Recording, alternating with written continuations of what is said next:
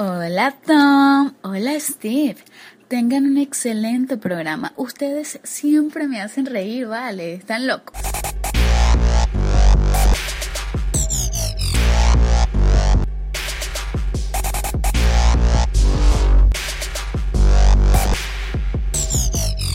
Welcome everybody to Masters of Profundication. I'm Tom Wickham. I'm Steve Piles. And today is the day before the finale of Game of Thrones Season 7. Wondered how long it'd take you to mention that. Right out the gate. Right out the gate is about what I thought. Tomorrow is the finale. Tomorrow is the season finale, but not the series. I think I've run into people that were thinking the entire thing was going to be done tomorrow, weirdly enough. Well, that is weird. At least some things they said. Maybe I'm still like, it's not done right. There's going to be like a good year. We're going to wait for the next part.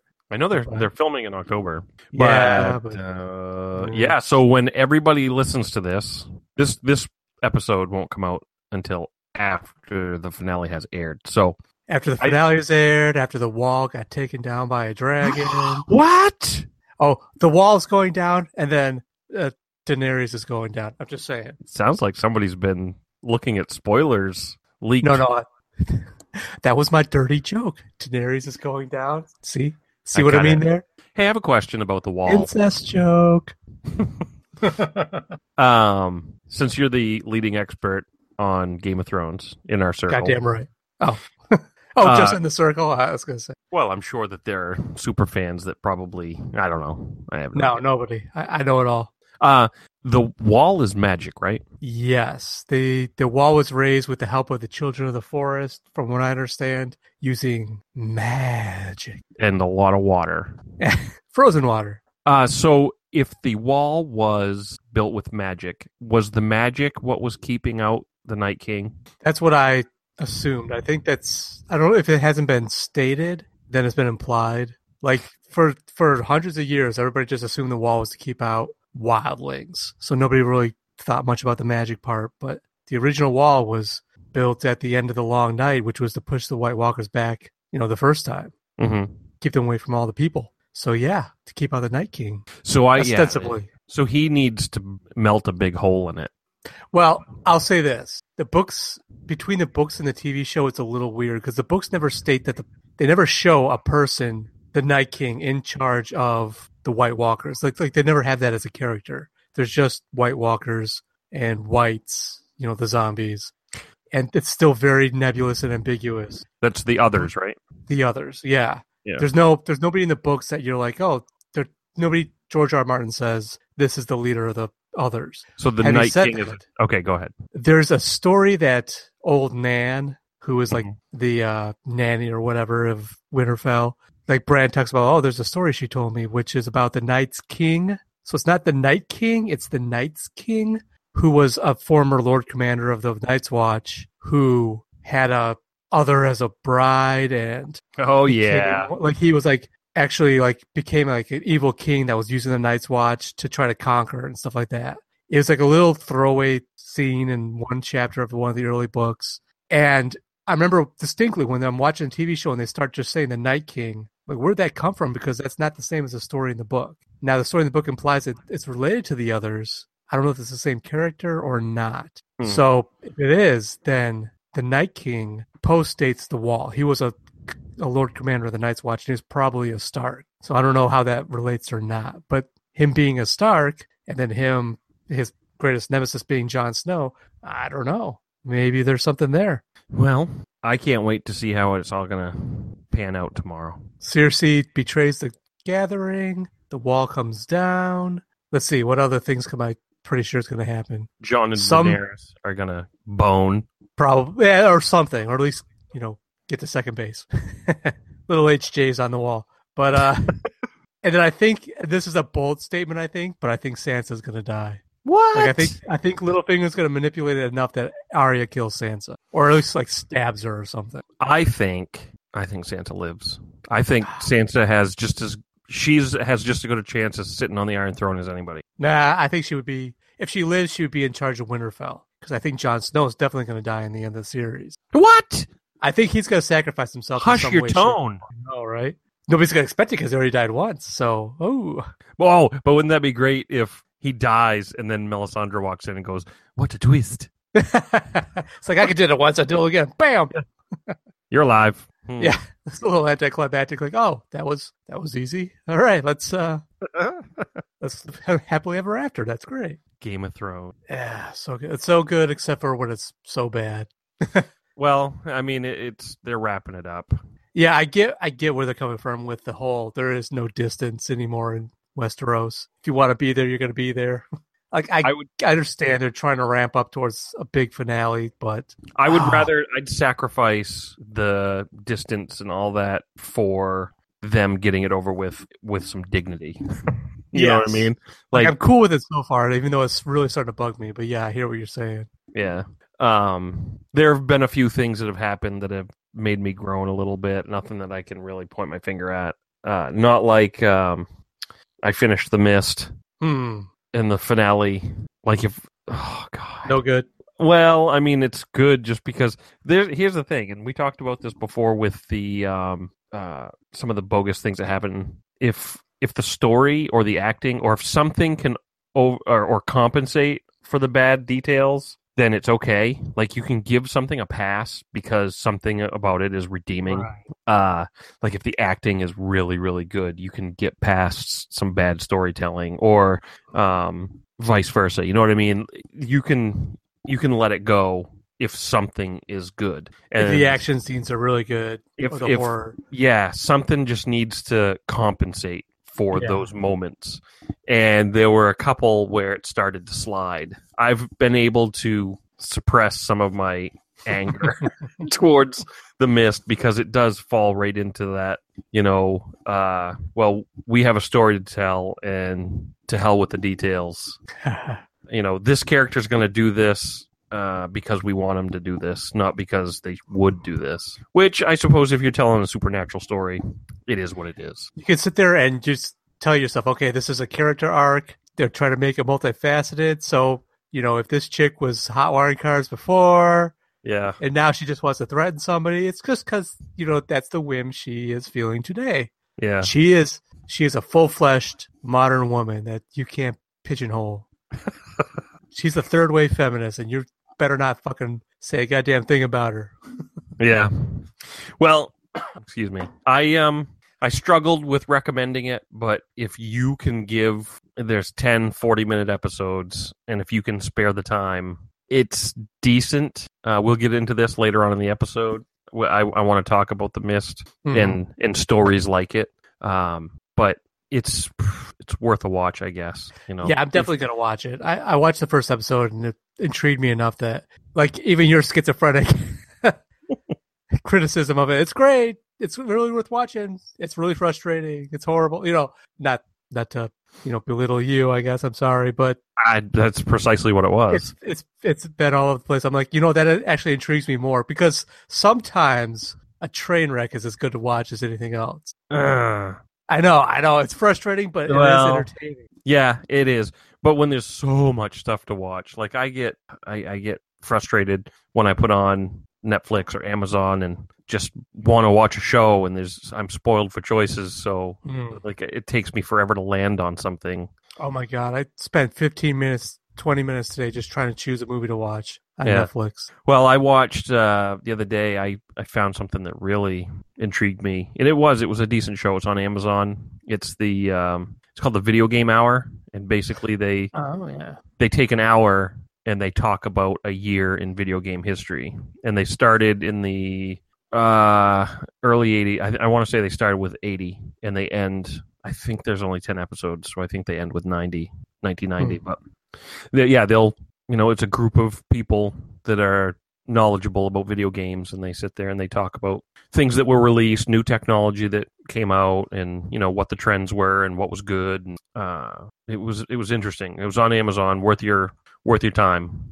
Yeah, that does sound pretty good because I was, for better or worse, I've been a video game nerd for many years, so that would be pretty engaging for me. Plus, I would love to see like if they would talk about some of the esoteric, lesser known games that I loved as a kid. I don't know. I have no idea if they would do that, but they seem to concentrate on the bigger releases, but they didn't pigeonhole themselves to one. So They're not going to talk about Battletoads or something like that. Well, I was expecting, like, I watched 1985, and I was expecting them to be all Nintendo. The whole episode would be Nintendo. And they talked about the Commodore 64. They talked about, like, early PC gaming and stuff like that. They talked about way more than just Nintendo. Oh, my God. I loved the Commodore 64. My best friend, I had a Nintendo. He had a Commodore 64. I swear, I was jealous of him and his Commodore 64. Did he play Montezuma's Revenge? There was Montezuma's Revenge. There was Lode Runner. Magic Carpet, which I can't remember if it was about a magic carpet. I can't remember if that's what it was called, but it was so fun. God, what else did he have? California Games. Yes, yeah, you're right. He did. He had that one. I had a friend that had a Commodore 64, so yeah. Whenever I'd go over and plus, I remember the flop. Like you'd put it in there and you do the DOS prompts and you'd run it. Run blah blah blah, and sometimes it would work and sometimes it wouldn't. So you'd have to retry it sometimes. And it was worth the wait, though. We had the two little paddle joysticks, and that was great. There was a lot of fun games on that. Fun fact: the original PlayStation, the PlayStation 1, had 2 games that the CD for the game was a scratch and sniff. Really? Yep. That could be a fake fact, but. Oh my God! No, I want to believe. I want to. I am the molder of this episode now because I want to believe. Yeah, there was a soccer game that the scratch and sniff smelled like cut grass, and then there was a racing game that smelled like tire, like burning rubber from a tire, like peeling tires. See, the soccer game should have smelled like like sweaty ball sack or something. Probably open wound. Now. Probably now that's what it smells like. All those ones that have been sitting in somebody's. Yeah, it's not just a soccer game anymore. No, now it smells like sweaty ball sacks and open wounds. Youth. Speaking of festering wounds, yes, they're horrible, aren't they? They are horrible. Festering, smelly wounds. Did you see what I did there? Horrible. That is some top-notch wordplay, my friend.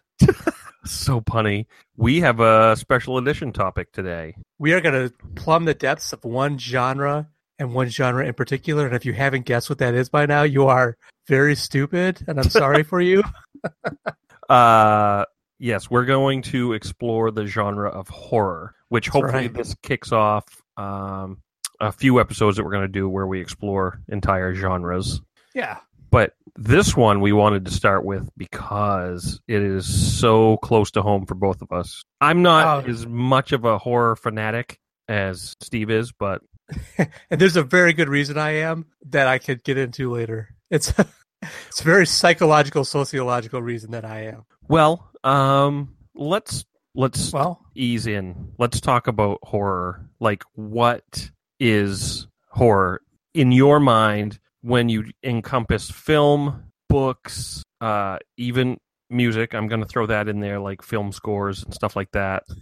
Like Thriller? Is that what you're saying? Just say Thriller. No, but there's something about... Have you ever gone and listened to any soundtracks to any of these horror movies?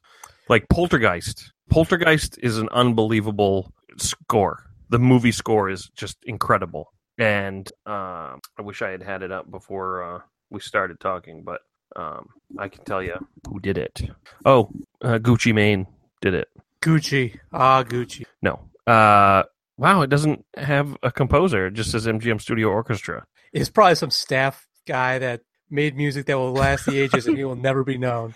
But it's incredible. And the one thing that I like about it is the very first track on the soundtrack is the Star Spangled Banner. And do you know why that is?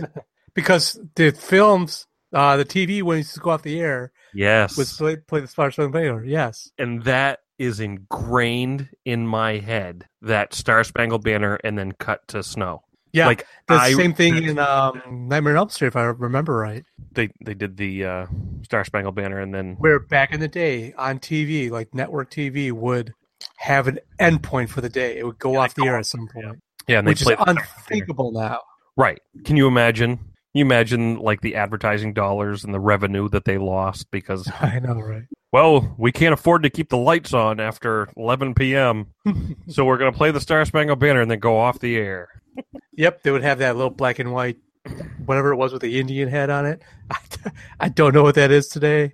You know what I'm talking about, right? Yeah, it's like the test pattern. Yeah, that's probably the best word for it. Yeah. But anyway, there is a soundtrack I do.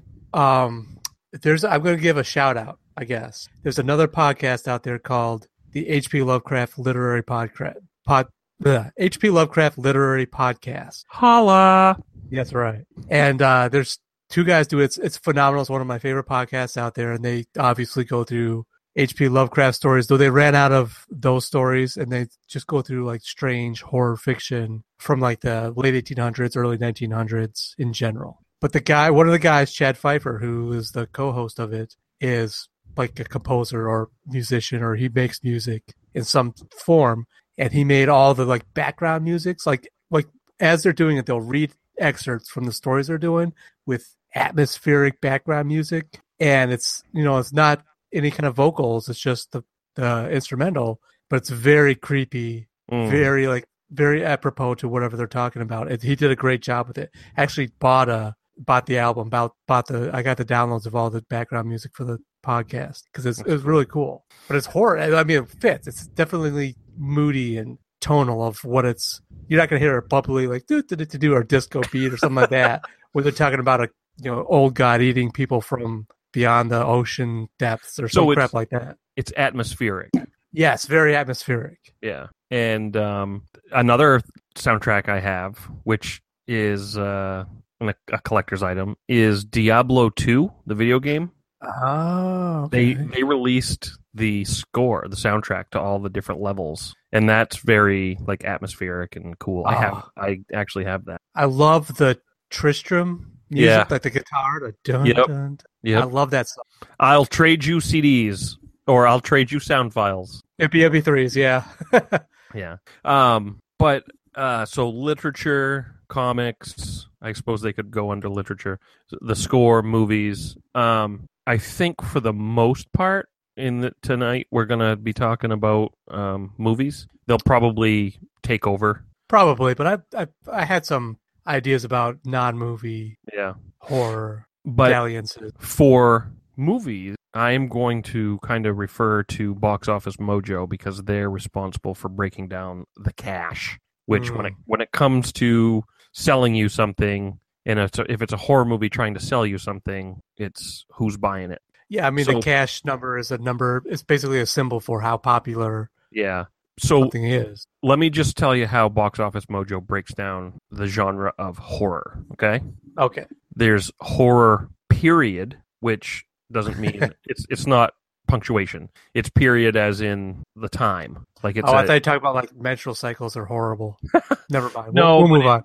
It is basically something that like The Conjuring takes place at a certain period. The Village, even though spoiler alert, the period is late 1990s. Yes. Yeah, but it's supposed to be like colonial times. Oh wait, that came out in like the early aughts, didn't it? Never mind. Take that. Yeah. But so there's horror period, horror slasher. Yep. For the fun of it, I'll name some of those like Halloween, Scream, Texas Chainsaw Massacre, and then there's horror supernatural, which would be like The Exorcist, The Others, Amityville Horror, Annabelle, The Ring, White Noise. Grudge. Yeah, supernatural. And then horror terror in the water. Wow, that's a subgenre. And that actually makes sense. It does. There's plenty. We'll talk about Jaws. we'll talk about Jaws. Placid. The Deep. It's funny because I'm looking at the list right now, and the number 5 earning terror in the water horror movie is The Shallows, and number 6 is The Deep. So apparently, The Shallows are more frightening than The Deep. Yeah, because you can actually see what's in the bottom, and it's horrible. Yeah. Wait, so The Deep, that was the one with Sam Jackson, right? No, The Deep is an older movie. That was back in the 70s. Like Piranha. What was the one with Sam Jackson? That was it was Deep Blue Sea. That was Sam Deep Blue Sea. That's the one with Samuel L. Jackson. Yeah. Anyway, so we have Terror in the Water, and then the next category we have is torture. Ooh, like Hostel. Yeah, you get into the Saw. Even the Texas Chainsaw Massacre fits in there. They've actually kind of stuck it in there. I could see, honestly, I could see that more than Slasher, because Slasher always depicts, or like at least brings to mind, a stalker. Yep. Hunting somebody down over time. Whereas the Texas Chainsaw Massacre was like, oh, you're in the wrong place at the wrong time, baby. We're going to fuck with you. Yeah, you done fucked up. Yeah. You came to us. We're not coming to you. Then the next we have Anthology. And that includes horror movies that basically are multiple, like sketches or multiple shorts within one movie, like Cat's Eye. VHS. Cat's Eye. Creepshow. Twilight Zone. Did you ever watch Cat's Eye? Yeah, of course. I watched the hell out of that when I was a kid. Loved it. That was the craziest. Just to let you know, under Anthology, the number 16 movie is Snoop Dogg's Hood of Horror. So if that tells you, yeah. Yep. Yeah, VHS, ABCs of Death are in there. We'll talk about those later. But then we have horror comedy. Now, this is where we're gonna get into some weird ground, because I have a question I want to pose to you. I looked it up. Is Gremlins a horror movie? No, the internet disagrees with you. I know, right. Yes, I guess I would stick that in a weird horror comedy. Well, but that's okay. So in this, let me read off some of these horror comedies. Okay, Ghostbusters. Guess. Yeah. Yeah. It's it's right there. Cabin in the Woods. Yeah. Yeah. It has some pretty funny parts. Zombieland. Yeah. Oh, definitely. Yeah. All the scary movies, of course. Yeah. Snakes on a Plane. Now this one, I'm with you with Gremlins being on the fence. This one, I don't think they've included it, but I don't think it passes the sniff test as a horror. They call Teen Wolf a horror comedy. No, that's just there's a difference between horror, being like horror comedy type of thing, and just comedy with a gimmick. Right. And Teen Wolf is comedy with a gimmick. The gimmick being he's a werewolf. Same with like Once Bitten. Yeah. I mean, that's a. It's just. I mean, they're vampires, but there's absolutely nothing scary about it. Like, wait, Once Bitten, is that the one with Jim Carrey? Or is that the one with Wilson from House? Nope, that's Jim Carrey. Jim Carrey, right? Yeah, that was just a sex romp with. He just happened to be vampires. Yeah. And finally, we have horror remake. How could that be its own category? It's its own category because there are so many. Like, I was looking at remakes from last week, and then just looking into it, and I think like horror is the most remade genre. I mean, honestly, I could start naming. Yeah, I can see that. The Ring is a Japanese remake. Texas Chainsaw Massacre, Amityville Horror, Friday the 13th, Nightmare on Elm Street, Dawn of the Dead, The Omen, Evil Dead, Halloween, Poltergeist, Halloween, The Hills Have Eyes. It goes on and on and on. The Grudge is a remake of a Japanese thing. Yeah. Yep. The Crazies, Carrie, Last House on the Left, House of Wax. It like horror is unbelievably remade. Super remade. It's just so they have it listed from 1982 to present. Horror remakes get their own category. See, I don't like that though, because whatever the remake is still the category of the original. Would you think? Well, you would think, but according to them, it gets its own. Speaking of that, they're going to remake once again Invasion of the Body Snatcher. Oh, good. Which has been remade like 4 or 5 times already. I wonder if Liam Neeson will be in it or something. Who knows? We need a big name. So let's get into what makes horror. So, okay, let's start at the beginning for, I guess, each of us. What if you can you have a origin point for your love of horror? Can you point to a spot where you said, this is why I started to like horror? Or I guess I'm presuming something here. Do you love horror? Yes. Yes. I love horror. You know I love horror. Okay, I just want to get that on record. Your Honor, I like horror. He's a sick freak. He said it. It's recorded. Yeah, it's terrible. The first horror movie that I can remember watching that was a horror movie is Salem's Lot. I remember watching Salem's Lot and being scared to death, and I didn't like it. We had this discussion. I would years assuming Salem's Lot was like a made-for-TV miniseries. Yeah, this was the movie, Okay. Salem's Lot, and it's the one where there's a lot of scratching. Okay, kids scratching at the window, and then the kid's in the coffin, and then the gravedigger jumps down on the coffin, and it's like the coffin's gonna pop open and jump scare you, and of course it does, but it still scares you. I remember watching that, and it didn't hook me because I didn't really like it. Yeah.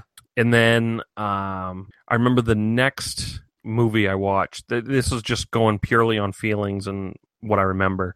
I remember watching Poltergeist and absolutely loving that movie. It was on HBO, and I probably watched it. I'm sure I VCR'd it, put a VCR tape in and recorded it, and I probably wore it out watching Poltergeist, the original Poltergeist. So like that really hooked me. And then for weird reasons, if I told you why I liked Poltergeist, it probably wouldn't make that much sense to you. You have a puppet fetish? I love puppets. Mm. I love puppets. And they love you. No, I remember that neighborhood in the very beginning. If you remember the opening sequence to Poltergeist is a guy riding a bike and he's carrying a 6-pack, and the kid's got the remote control car that he's weaving in and out of the guys, and he flips the bike and busts open a beer, and they go in and they're watching the game, and then the two guys are like warring with the remote controls. The two neighbors are like the clickers. I don't know if you remember that. It's been a while. I really don't. I just remember those neighborhood roads. It was like a cul-de-sac, no cars, kids out in the street playing, houses really close to each other, so all the kids got to play at each other's houses and stuff like that. Like, I fell in love with that neighborhood. Yeah. And then all the shit started to happen.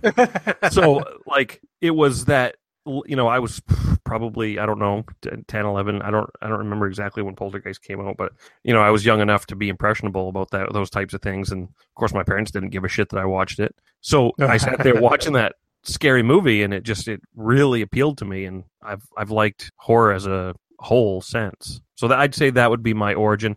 As far as literature goes, I didn't read a Stephen King book until I was in high school, and I think I read The Dark Half, and that was good, but it didn't hook me. And then I went in the service and I read The Stand, and there you go. I read The Stand probably, I don't know how many times I read it, just back to back to back. I love that book. Now, did you ever read the extended unabridged version? Yes, that's the one I had. That was my only copy. Oh, okay. Because I never read that version. I didn't even know it existed until after I read it. I didn't get around to rereading it. I remember seeing some of the things that were different. Like, I think that they took the part out where the guy shoves the barrel of the gun up the guy's ass and jerks him off.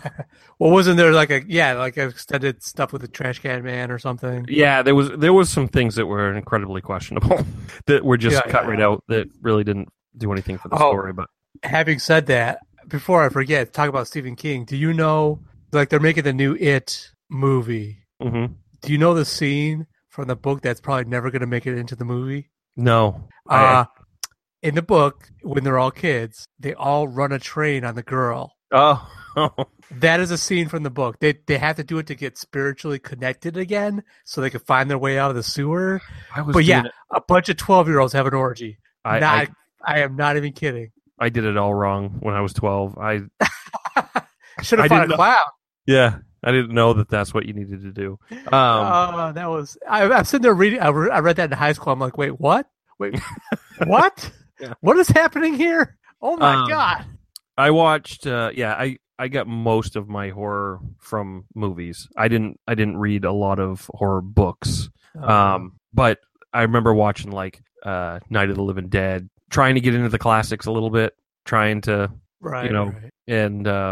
and of course, if you take Gremlins into account, and if that's a horror movie, the Twilight Zone movie, like, there were a lot of things that once I watched Poltergeist and got an appetite for horror, I was on. I love that shit. I sought out like Psycho, The Birds. I had an English teacher, Mr. Doucette, in high school that really like opened my eyes to a lot of like weird stuff. Like, he had comic books that he'd bring in and let me borrow and stuff like that. That he had these interests and tried to share with a bunch of people and he was like an eccentric kind of guy, and got me into a lot of that type of stuff that I probably wouldn't have gotten into otherwise. It's funny because I remember you mentioned him about the music that you got into too. Yep. Yeah, there was like Rocky Horror Picture Show and stuff like that.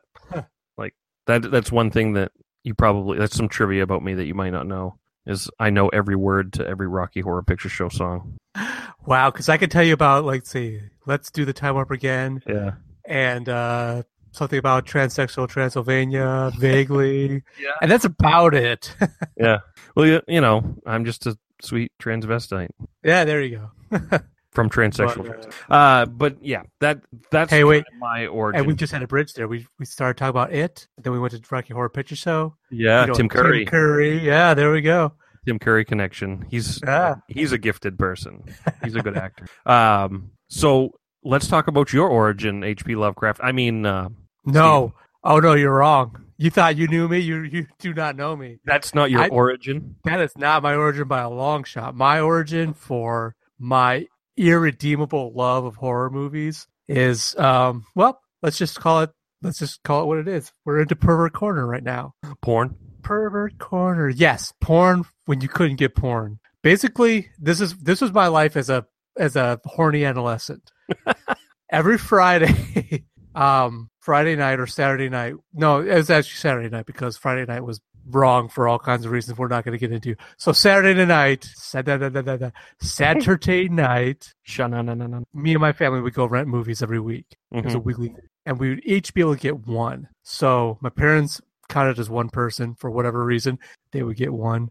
My brother would get one. I would get one. And we usually watch 2 on Saturday night, 1 on Sunday morning, something like that. Mm-hmm.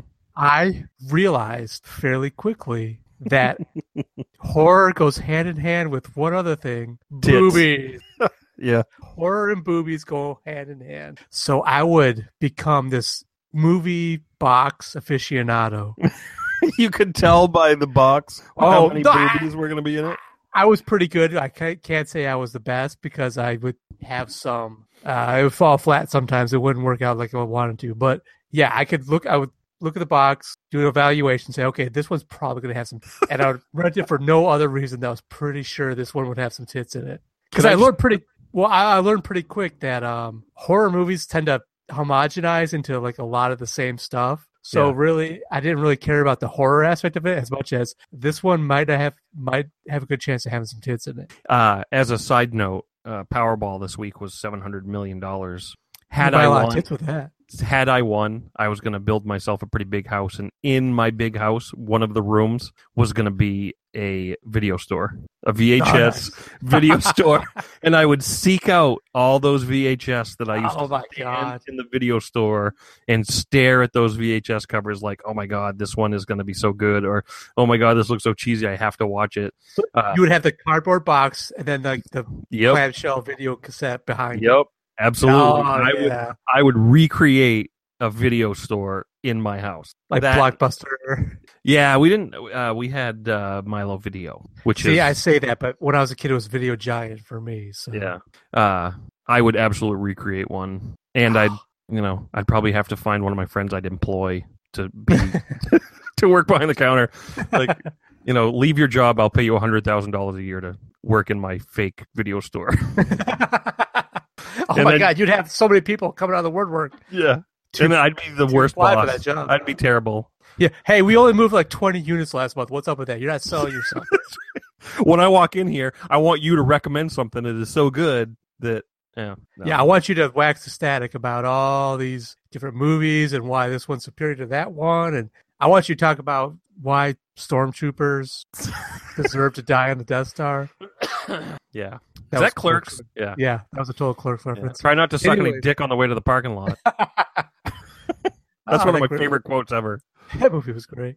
But yeah, I mean, the video store was such a mecca. I have such fond memories of just the video store in general. Just if I see like an old movie from, not even necessarily horror, but an old movie artwork from the box from the 80s, I can even tell you not just, I remember seeing that, but like mentally going through the front door of the video store, turning to the right, that was the horror section. Mm-hmm. 3 different, aisles, shelvings were horror section. If you walked around to the corner, you were into the action. If you turn left a little bit more, you were into the dramas. I remember that. I always remember that. Where did they keep the porn?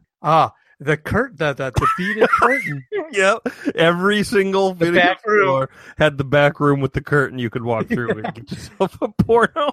Yep. Yeah. And it's either like a beaded curtain or like a neon red, like lit up, like strings hanging down vertically. Yeah. With the sign that says porn. But I couldn't do that. When I was a kid, my parents were not going to let me go to the porn. Hence why. And I thought maybe I was. I mean, to this day, I never heard my mom or dad say, yeah, we knew what you were doing. I think I really was successfully subtle about it, whereas I was like, yeah, I love horror movies. Yeah. That was secondary. I love titties. Yeah. Love them.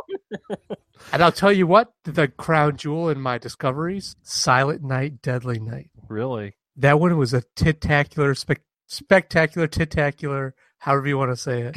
Titillating. Titular. The titular title of the Titty Fest. The title title. Titillating my titty titles. Yeah, I know what you mean. I knew that it came hand in hand, but I mean, action movies had a lot of that too, or not probably as much. But see, action movies always had like the one, maybe the two sex scenes. Like they always had the saxophone, slow, the slow sax, and then the slow sex. Yeah, right. You get a flash, you get some nips, but for the most part, it's just a little bit of a shadowy grinding under the covers. You know, that was the action. The horror movies were tits bouncing around, pretty quickly covered with blood. So say what you will about me, but okay, I was still into it. Okay, psychopath. I know. I am. You're right. Okay, now that we've established that you used to watch horror to get the tits, where did you turn? Where did you turn the corner saying, okay, now I like horror for horror, not just the tits? Was there something that you watched that was like, I don't even care? Was I supposed to have turned that corner? Oh, shit. No. So many good horror movies that are just horror movies without the tits. No, actually, I'll tell you where I did turn that corner. Probably the Halloween franchise. That was when I sat down. And Halloween did have, I think, some nudity at some points, but barely at all. The originals, the Rob Zombie remake had a Jamie Lee Curtis. Jamie Lee Curtis never got naked till Trading Places. I know, but that's you're talking about the Halloween of the Jamie Lee Curtis. Yeah, the originals. So me and my brother were super into that whole franchise, and that was a slasher. That was, in my mind, the best slasher movies. Every single one of I think there was 6 originally before they started kind of rebooting / modernizing the sequels on that one. Mm-hmm. But like Halloween 1, 2, 3, 4, 5, 6, and Halloween 3 was a divergence, but all the rest of them with Michael Myers. Michael Myers is creepy. He was more of a stalker than all the other slasher monsters. We talked about the horror comedy franchise. I really say the later Nightmare on Elm Street fit into that category because Freddy was just a one-line pun making. Hey, he had a glove with knives. I know. I'm sorry. He was a caricature of himself by the end. Yeah. But Halloween had, as ridiculous as it got, still was very engaging. Every single movie had a twist ending. Like there was one where for no reason throughout the entire, I think it was 5, throughout the entire movie, this weird guy in a trench coat and a big hat was just appearing for a couple seconds on a bus coming towards the town. What was it? Haddonfield? And at the very end, they actually capture Michael Myers in a jail cell. And then this guy comes in there, whips out a fucking machine gun and shoots up the entire police station. And you have no idea where he is or where he came from or why he's doing this. And you're like, what's happening? And that's how it ends. And you're like, oh my God. It's crazy. It was the greatest thing. And I loved it. That's when I started really loving horror for horror, just for the thrills of it, I think. So Halloween. Yeah. That's what. So what do you got? Well, no, I was it Poltergeist or was it? Yeah, Poltergeist was it for me. That really, like I said, got me on the train. And then I watched some really good horror. I think that the 80s were a really good time to learn to love horror. If I had to put my very favorite horror movie up there, it would have to be The Scariest that I had watched, and I haven't watched it in a very long time, but The Exorcist, for me, takes the cake. See, yeah, that's what everybody says, and I didn't watch The Exorcist until I was an adult. Yeah, I watched it as a kid, and it scarred me, so the imagery... I could see it. Yeah. What was it that screwed me up there? I love the Amityville movie, the Amityville Horror. It was Hellraiser. I think Hellraiser would be at the tops of my list. And that's, I mean, I don't know what it is about that movie. It's Hellraiser is creepy as shit. Like, creepy. That's another one. Like, for the same reason I didn't watch Exorcist till I was an adult. I couldn't watch Hellraiser till I was an adult because I was forbidden from watching anything quote unquote satanic. That was my upbringing. That's the way it was. My parents were cool with me watching a guy hacking somebody to death with a machete, but if you bring Satan into it, that was a no-go zone. Yeah. So I didn't watch Hellraiser till I was in my 30s. I didn't watch The Exorcist till I was in my 30s. But yeah, I can see, especially if I had seen Hellraiser when I was, I don't know, 13, I would have been fucked up. Like that in my 30s, I'd watch it like, wow, this is messed up, man. Like it did it for me as an adult, seeing it for the first time. Yeah. Hellraiser's good.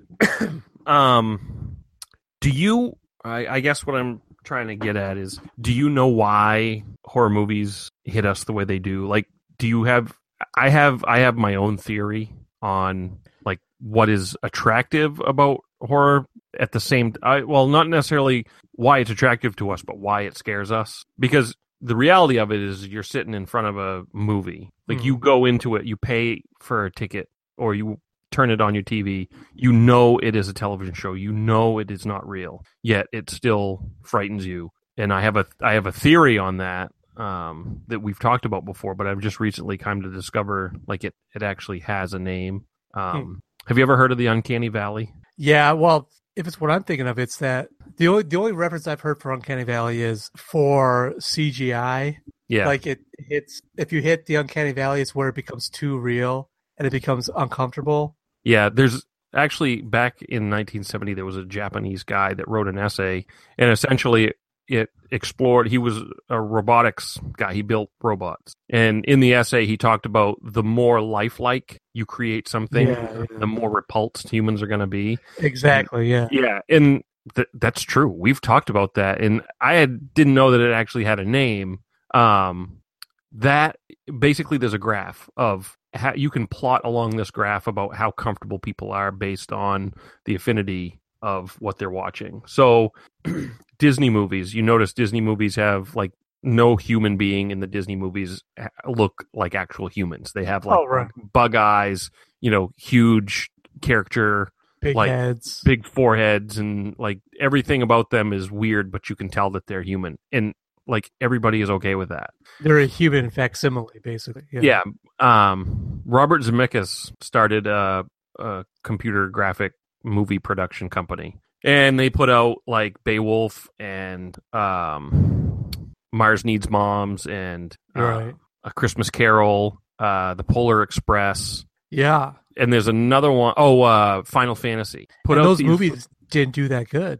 They all sucked. Every single one of them tanked. And it was because people came out of the theater hating it. Hating the fact that they tried to get as close as they did to a human being. And I just recently, I tried watching Beowulf, and it's unwatchable.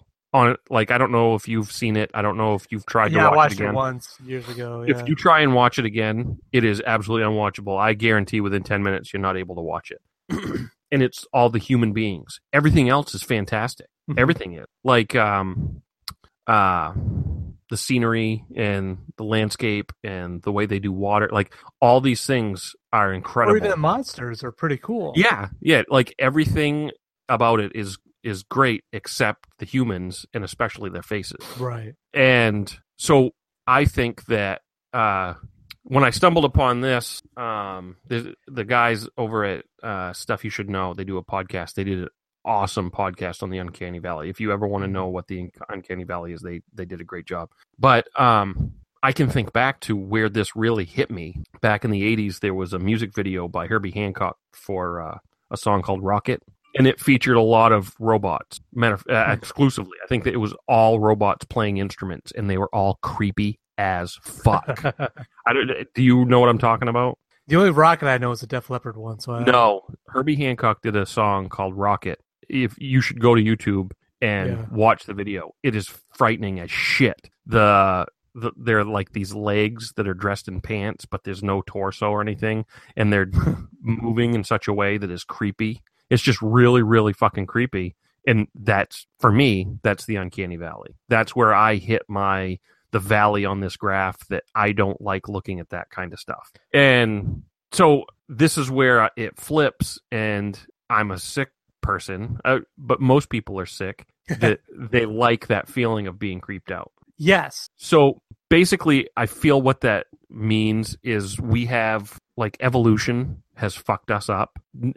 Evolution has not prepared us for entertainment. Evolution, like the... Right, for, like, the fiction. Right. Like, there's pathogen avoidance theory, which is this whole theory that, like, human beings are, through evolution, have been taught that, like, if you see a corpse, you should run away from it because something has killed that person, and you need to leave. And diseases and, like, the smell of shit. Like, there's all kinds of things that I know that you're more of an expert on this than I am, but I feel like evolution has taught us one thing, and now we're able to use our imaginations to see another thing, and we like it.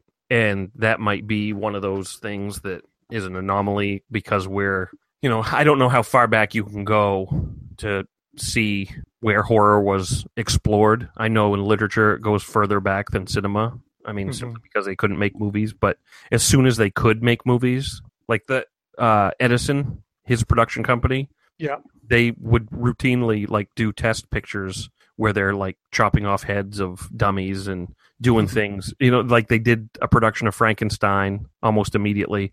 It was like they explored horror before they explored other stories. Right.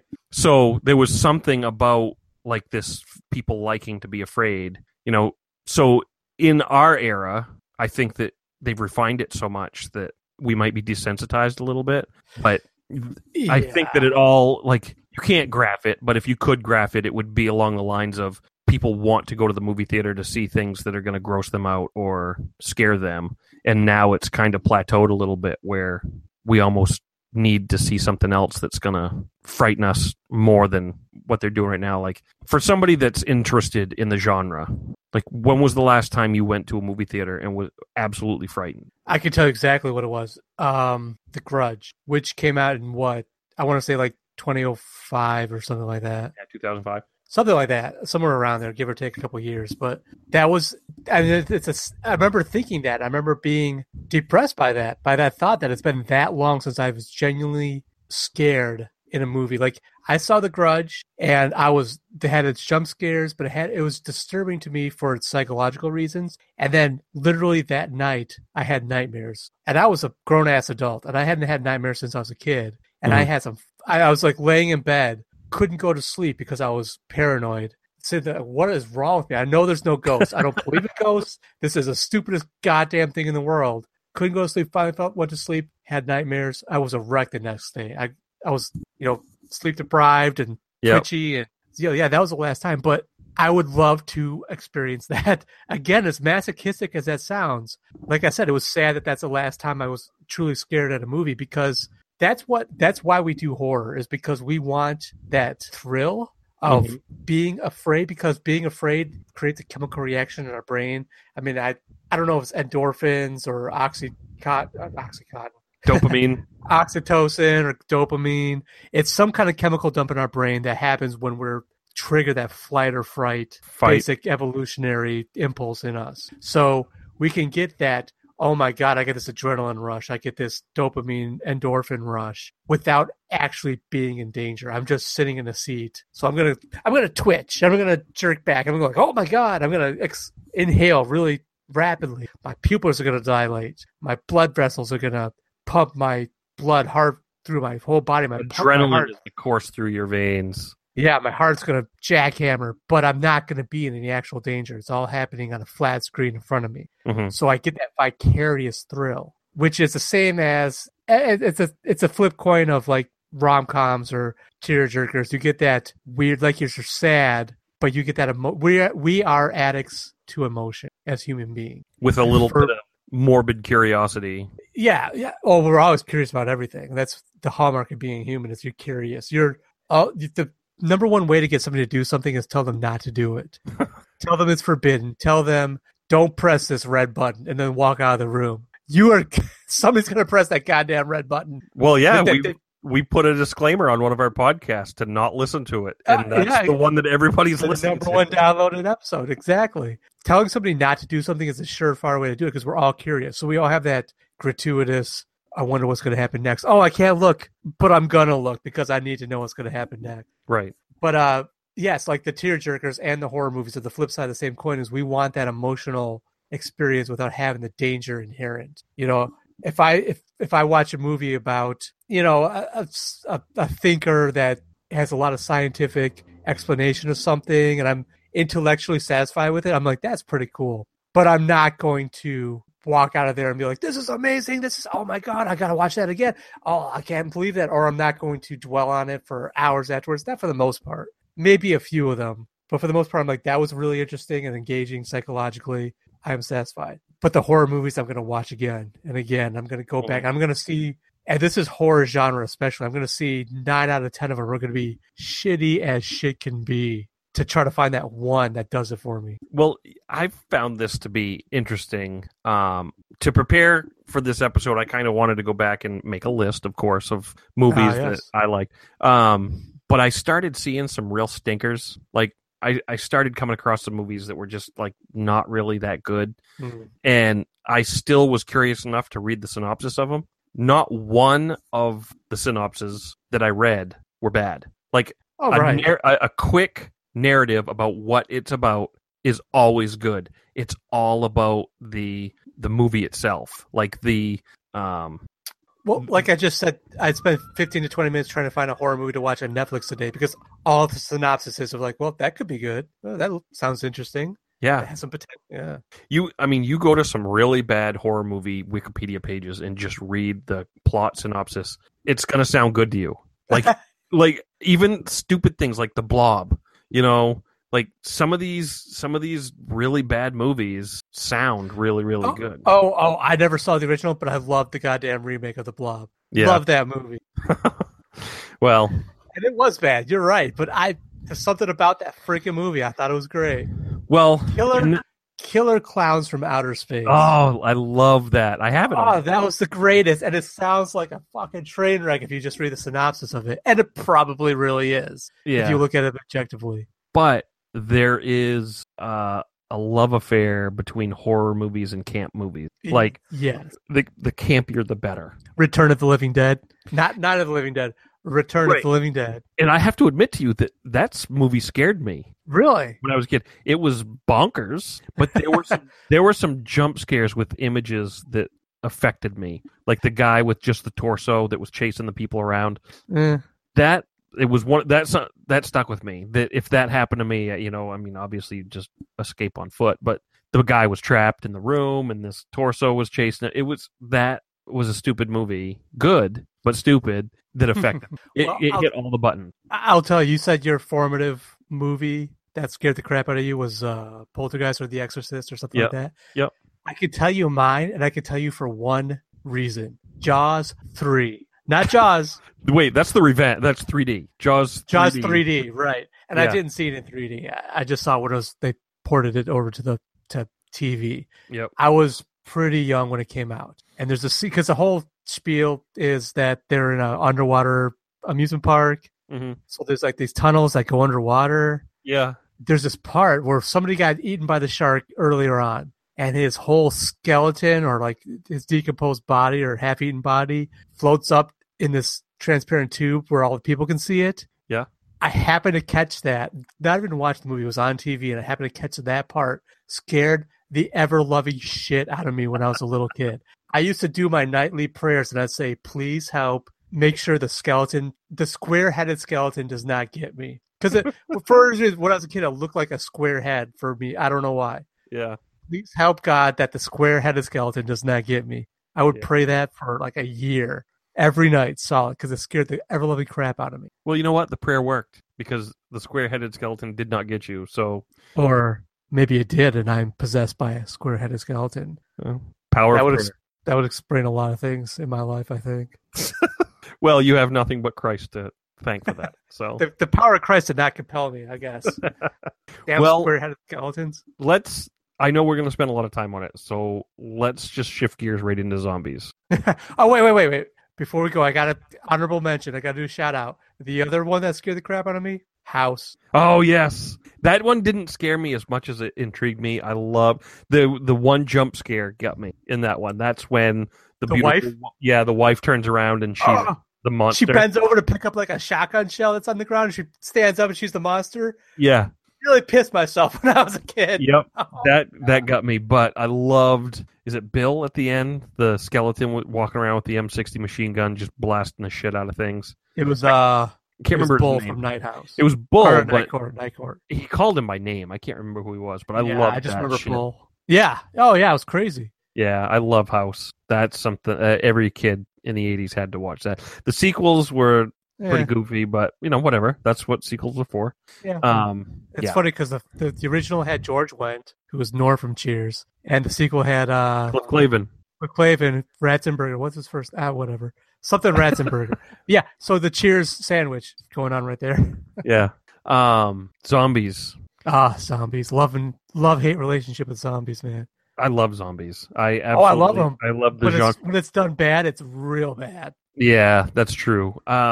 It's probably blasphemy, but I'm going to tell you right now that my favorite zombie movie is Zombieland.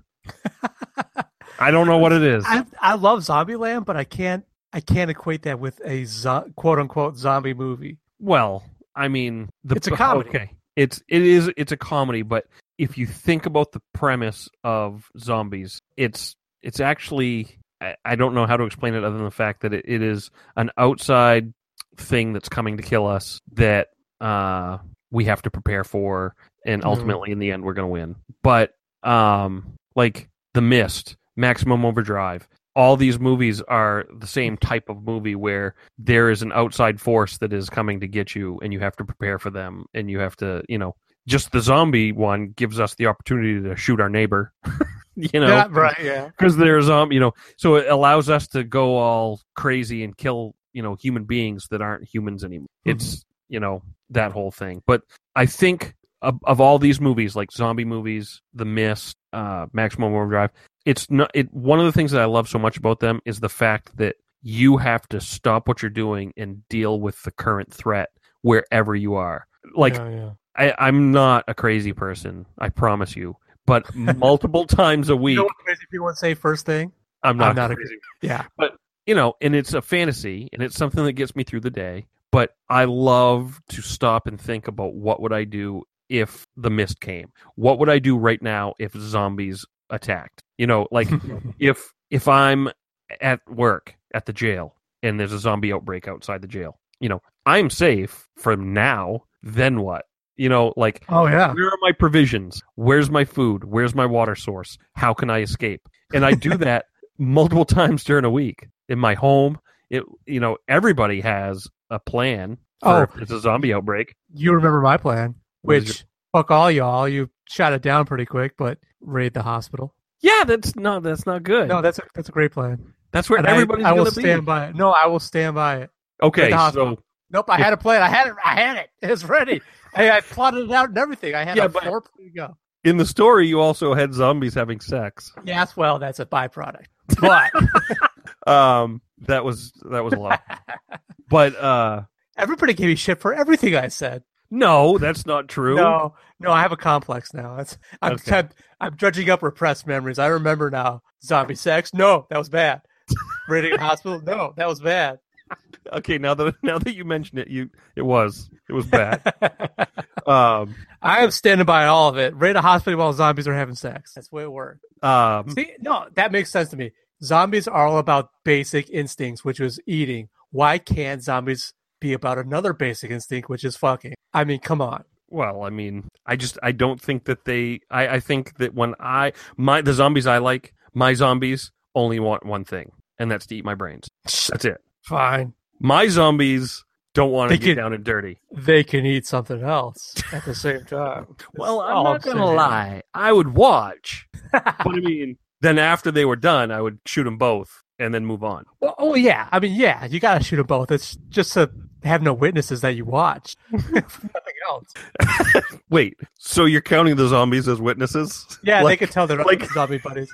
Yeah, we were getting it on. This guy was totally just jacking it, watching us. This perv over here, he was standing behind the plastic fern, watching us have zombie sex. Yeah, He's he had disgusting. his junk out. It almost made me not want to finish, but we finished, and then we're going to eat his brains, but he ran away. The zombies would totally be gossiping like that. You know, I'm sure you would have a reputation. Like there'd be a point when the zombies would come in en masse, and you'd be there with your fucking chainsaw in one hand, your shotgun in the other, and they just start laughing at you. Oh, that's the guy, isn't it? Yeah. Oh, you gotta you're the kill one. the witnesses. Yeah. You gotta kill the witnesses. Damn it. Okay. Seriously, what is your plan if there's a zombie outbreak tonight? Find you so you can protect me. We'll just come to like I have a rifle. I have some ammo.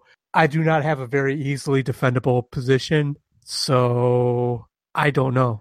I love the genre. I love the idea of it, but I think for different reasons than you do. So I'm not one that has sat down and said, what would I do to survive a zombie apocalypse? Not in a long time, and not seriously. Well, see?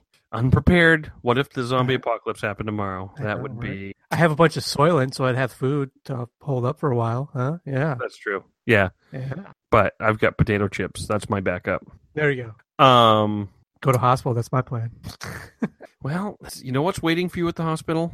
Medicine, food. Everybody else in the world that wants medicine and food. Allies.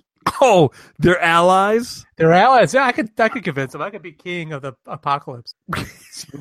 Smooth talking, you know. Yeah. That's totally okay, guys. We're going to share all this food and medicine. Look, we're going to have a system. It's going to work. We're going to get along. We'll link arms and sing Kumbaya. It's going to happen. Yeah. No, my plan is to hole up and just shoot everybody.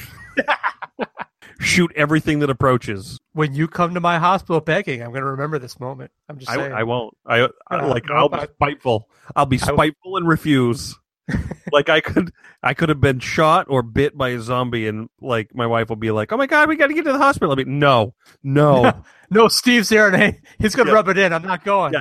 He will absolutely rub this in my face. I will not give him the satisfaction. I'll be on the roof going, "Hey, Tom, remember?" You'll be like king of the hospital. You'll have a throne of like syringes and medical apparatus, crutches and wheelchairs. Yeah. Have like old-timey nurse outfits just because I can.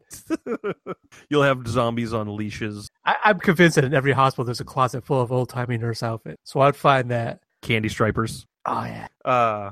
Yeah, I love the zombie genre. So you love the zombie genre because is it only because you can imagine what you would do in that situation? So is there nothing else, or is that just the biggest reason? Well, I think the zombie genre, the subgenre, is king of the heap because I love the whole survival aspect. The zombies bring so much to the table with disease and the ability to shoot them. For every zombie out there, there's an empty house that you can go to, and you know what I mean. Like having a true open world after something like that happened. That subgenre is not like any other horror. Because you take, like, Jeepers Creepers. You're fighting a singular monster, and when the monster's been defeated, you're going to go on to your normal life. And your normal life is going to be shit. You know, you're going to go right back to the grindstone. Jeepers Creepers, they did not win. I'm just saying. I know, but, like, The Hitcher, you know. Yeah, you take most of these horror movies, and when you've defeated the foe at the end, you're going to go right back to your life. I love these survival-type movies where the world is gone. The world as you know it, all the constructs of a normal world are gone. Now it's time to rebuild and survive. And I don't know what that says about me, that I want to just hit the reset button on my life. But just the whole thing fascinates me. Like the world would become your playground. Imagine being able to go places that there's nobody there. Go to Times Square and talk about a place that you'd probably run into a lot of people. But, there would come a day where you'd be able to roam free, and I don't know. Plus, it's attractive. That whole idea is attractive to me, and I don't know why. There's a bit of for want of a better word, the fun aspect to it, where the guilt-free, I can mow down hordes of quote unquote people, humanoids. Yes, completely guilt-free. In fact, I am doing the world a service by just unloading magazine after magazine after magazine into a crowd. So there's that weird cathartic feeling when it comes to zombies. But I'll tell you what it is about the zombie genre that grabs me, that makes it one of my favorite horror subgenres or tropes or whatever you want to call it, is two reasons. One is almost like the opposite of what you were saying, which is putting myself in the situation where everything I know is slowly breaking down. Like my favorite zombie movie, and this is maybe weird because this never seems to be on the list of anybody's favorite zombie movie, is the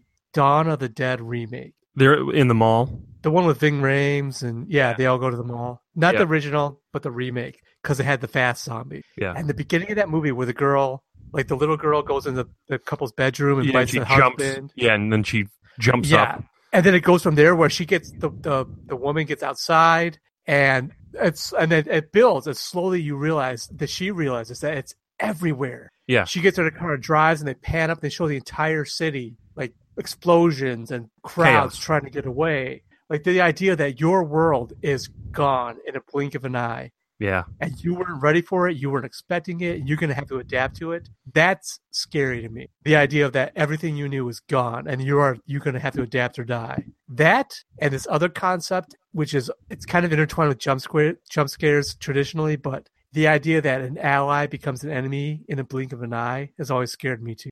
Well, if something that I've mentioned to you before because of the story that I've tried to write, partially written, is something that the idea that at what point does the rule of law leave a person? Because you're right. Yeah. Like, I mean, you take two strangers that are human beings that team up to survive a zombie apocalypse type situation. At what point do they both realize, or what point do they realize there's nothing stopping me from killing this other person and taking everything they have?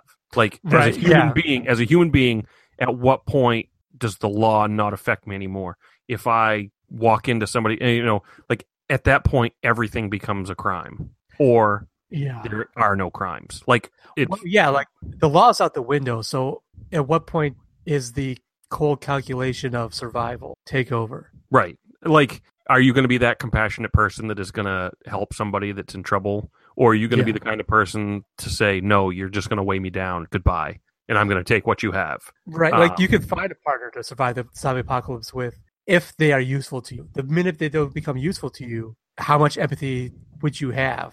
Right. Versus, sorry, you're a weight. I'd rather live. See you later. Yeah. That's why when I used to watch The Walking Dead, I was Shane. I'm with Shane. Shane's my boy. He knew what was up. Right. Yeah. Oh, yeah. He was like, we're going to survive and we're going to do some fucked ups. Well, like, that scene where they're running away and he shoots that guy in the leg. Slow, you're slowing me down, fat boy. I'm just going to shoot you in the knee. It's been a while, but if I remember right, Shane was kind of hurt. The guy was helping him. Yeah. So in the end, the guy was the sucker and Shane was a survivor because he did what the guy couldn't do, what the guy should have done. Yes. And that's just like, that fascinates me. That's funny too, because everybody looks at this like Shane's an asshole, Shane's a villain. But if you look at it objectively, if that guy who was the good guy would have kept doing the good guy thing, they would have both died. And Carl would have died. Yeah, eventually. Because if you remember, they left to go get medicine for Carl because Carl had been shot. Yeah, that's right. Because he got shot. So Shane sacrificing that guy who was not willing to sacrifice. If that guy would have sacrificed Shane, would have been smart. He was not doing it. Not saying that's why Shane did it. Shane just wanted to live and bang Lori some more. But Shane sacrificing that guy meant the medicine got out and he was able to live and Carl was able to live. Yes. So Shane being cutthroat and survival mode guy was for the greater good. Yep. Although Carl lived and Carl's a little bitch. So maybe that. So yeah. Well, I don't watch it anymore, so I wouldn't know. But anyway, zombies. Yeah, it's a great. It's funny. I heard this. I don't know how hard or fast it is, but I heard this idea that zombies and vampires vie for popularity depending on who's president. Really? Yeah, and I'm not sure how much I adhere to it, but it was funny to listen to. So basically, when there's a Republican president, zombies are more popular because more people who are not liking Republicans are afraid of the mass sheep, type of groupthink type of thing. Like, they're all just parodying the same thing. Whereas if a Democrat's president, more vampires, bloodsuckers, popular because they're effeminate, sophisticated type of urban progressive vampires. Yeah, like they're the gay guys come to steal your women, whereas zombies are the unwashed hordes of uneducated brainlessness coming to steal the country. I can see that. So George Bush was president when Resident Evil Resident Evil, 28 Days Later, the Dawn of the Dead remake, and then Obama becomes president. Twilight. Yeah.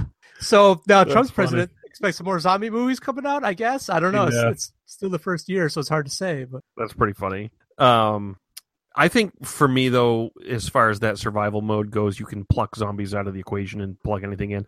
I mentioned it before. Maximum Overdrive gets a lot of shit because it's a really campy movie. I watched a YouTube video on the worst Stephen King adaptations, and they said, for every Green Mile or The Mist, you get a Maximum Overdrive, and they put that right in there with the worst Stephen King movies. Yeah, I love it. It's a fun ride. It's a fun, campy, weird movie. It's actually really Tell good. me about your Maximum Overdrive theory I feel like I have said this before, but I'll say it again on the podcast. on the podcast. Yeah, maybe. I don't know, but I'll say it again. My Maximum Overdrive theory is that not that the machines came to life. It is that invisible aliens started running the machine. Yeah, like small ones. So like maybe to run the big trucks, you had a whole team of them, because shit like remote control cars were going crazy too. So for my theory to work, you had small little aliens that were running machines, because it works better that way. Because the whole premise was the planet was going through the tail of a comet. Well, invisible aliens were living in the comet, and they came down on the planet. And like the scenes with the what was it, the machine gun on the platform. Yeah. Yep. There's no mechanism for that to run itself unless you had invisible aliens. Yeah. I just like the lawnmower. I like the vending machine shooting the Coke cans out at the kids and then hitting the guy in the head, killing him. Some dickish alien was back there, loading the springs and going crazy with it. And then the lawnmower chasing. Which I think the thing he actually did shoot a guy in the dick, right? So there you go. Yeah, shot the guy in the dick, and then when he falls down on his knees, then it shoots him in the head and kills him. Yeah, like pop cans are wont to do. Yes. Maximum Overdrive. But it's also like, that's something that I love about The Mist. I don't know what it is.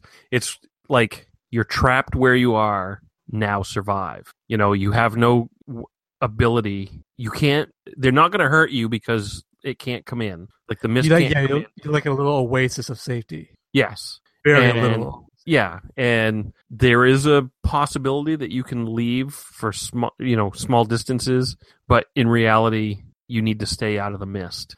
So you have to survive where you are.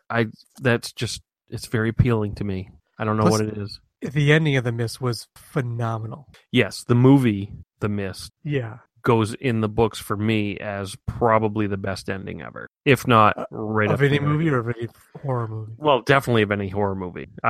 I would put it right at the top. And this is the key to horror movies: is get Frank Darabont to make them. There you go. Yeah. Well, think about it. Frank Darabont made The Mist. He made The Green Mile. He made the movie version. He made The Walking Dead first couple seasons, which was ones everybody loved. Yes. So there you go, Frank Darabont, horror master. He's pretty good. As long as he adapts something that somebody else does. Horror masters: John Carpenter, Wes Craven. Yeah. I know that you have. Thing. Yes, The Thing is a great movie. John Carpenter. Oh my God, The Thing is one of my. If I was going to make a top 5 horror movies, definitely The Thing would be in there, if not top 3. Yeah.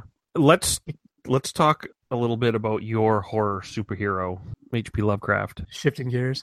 Well, this is what it goes to. What I find scary is, and this kind of goes to The Thing too, is the psychological aspect of it, which is H.P. Lovecraft was a master of. The ideas that he evoked. Like his writing was, if you ever sit down and read it, it's very atmospheric and it's very creepy. But especially sitting here in 2017, reading something that was written in the 19 teens, the 1920s, which is when he wrote, you're not going to get your jump scares per se. And some of it is frankly ridiculous. But the ideas it evokes and the atmosphere it creates is second to none. So what H.P. Lovecraft was a master of was what's called cosmic horror, which is the idea that we as human beings are insignificant specks in a wider universe that not only doesn't care we exist, but is incidentally going to fucking kill us. And make it a point to kill us? No, by accident. Just because we're so insignificant. Just because we're so insignificant, we are going to...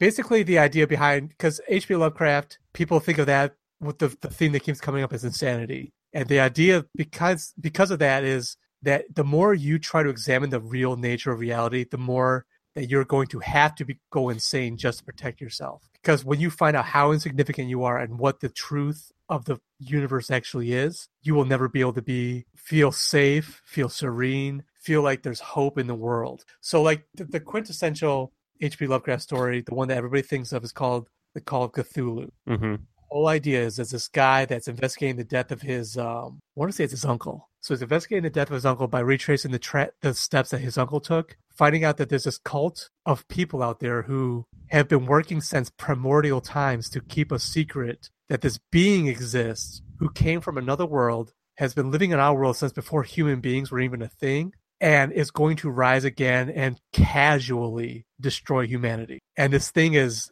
Cthulhu, and he's dead but not dead. And while he's dead, he dreams, and his dreams affect reality. And the end of the book, spoiler alert, I guess I should say, the end of the short story, some sailors accidentally free Cthulhu, and the Cthulhu wakes up in his primordial, just almost like, it's hard to say, like infantile state, and immediately starts beating ass. Mm-hmm. It's only because of a mistake or a fortunate turn of events that they're able to put him back, like send him back to where he was, but they can't kill him. And the end of the thing culminates in the idea that the narrator knows that Cthulhu's still there, going to rise again. Humanity is going to die, and there's not going to be anything anybody can ever do about it. And Cthulhu's not even the worst of it.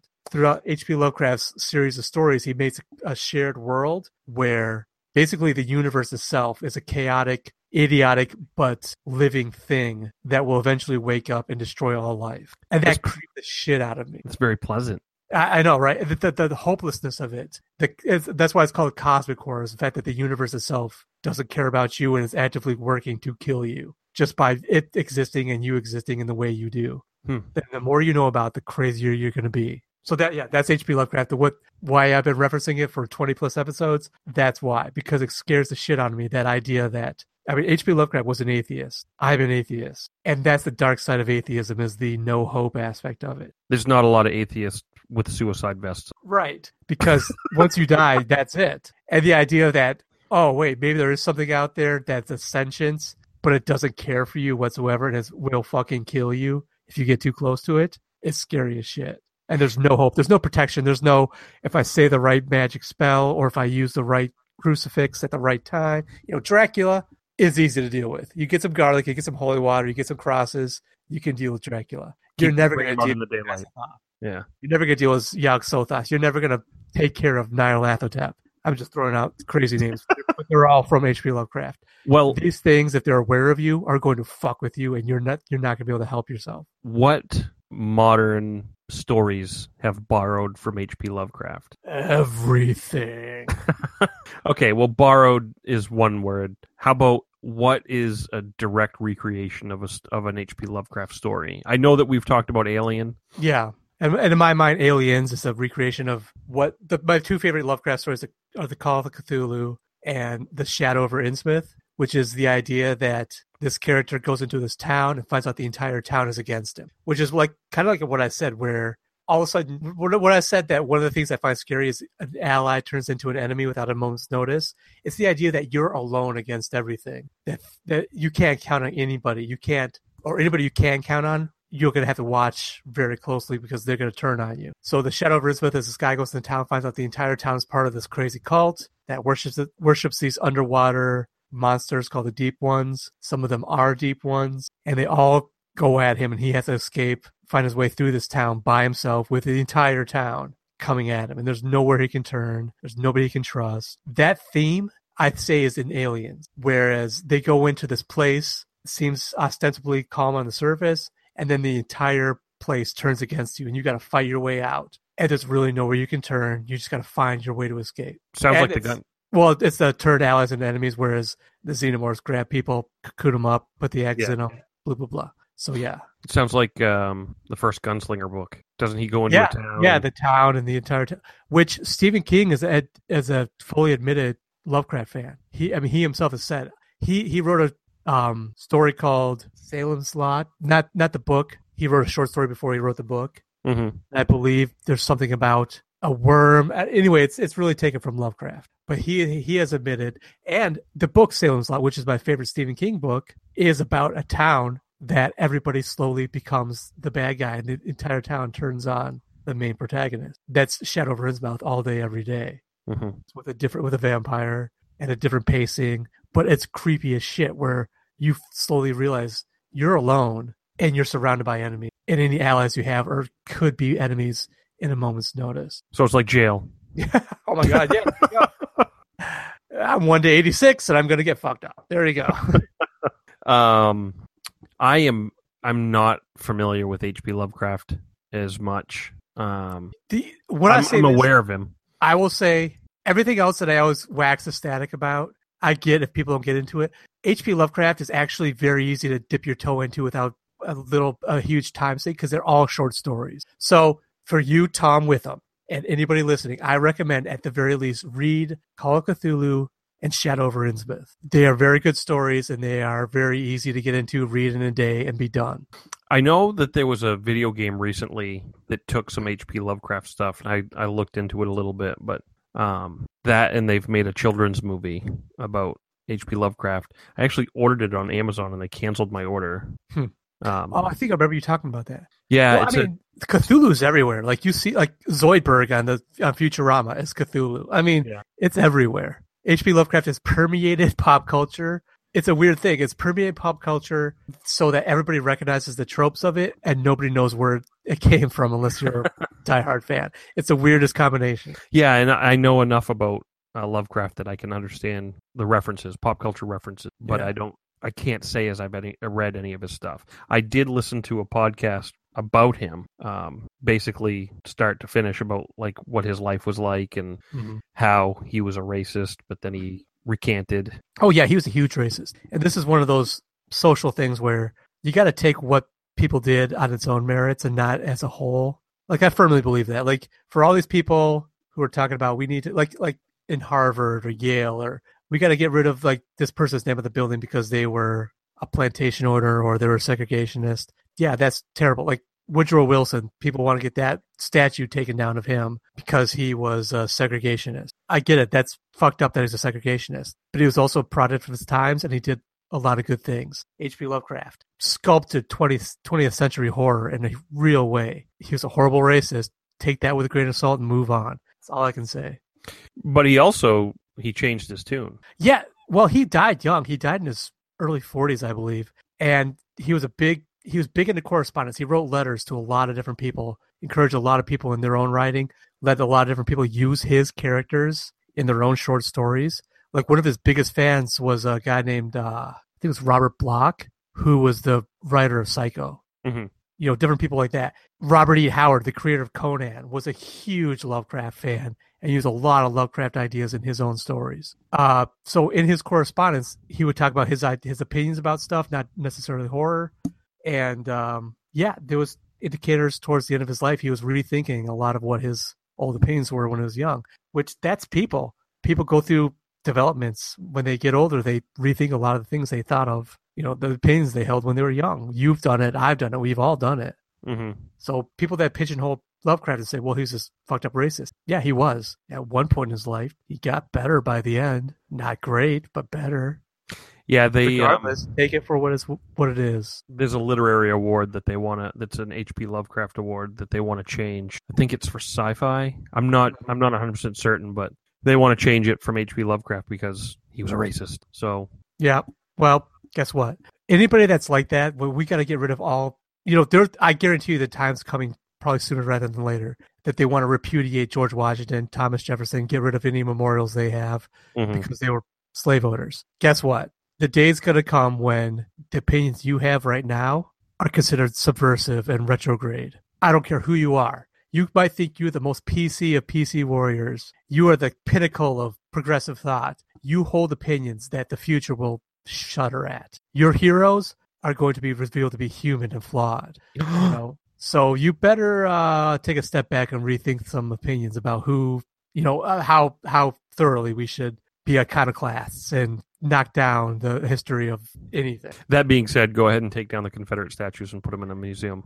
Yeah, fuck Confederate statues. if you want to have a Confederate statue or a Confederate flag on your own property, have at it, but it should not be on government property. Just saying. We beat the Confederates in the war.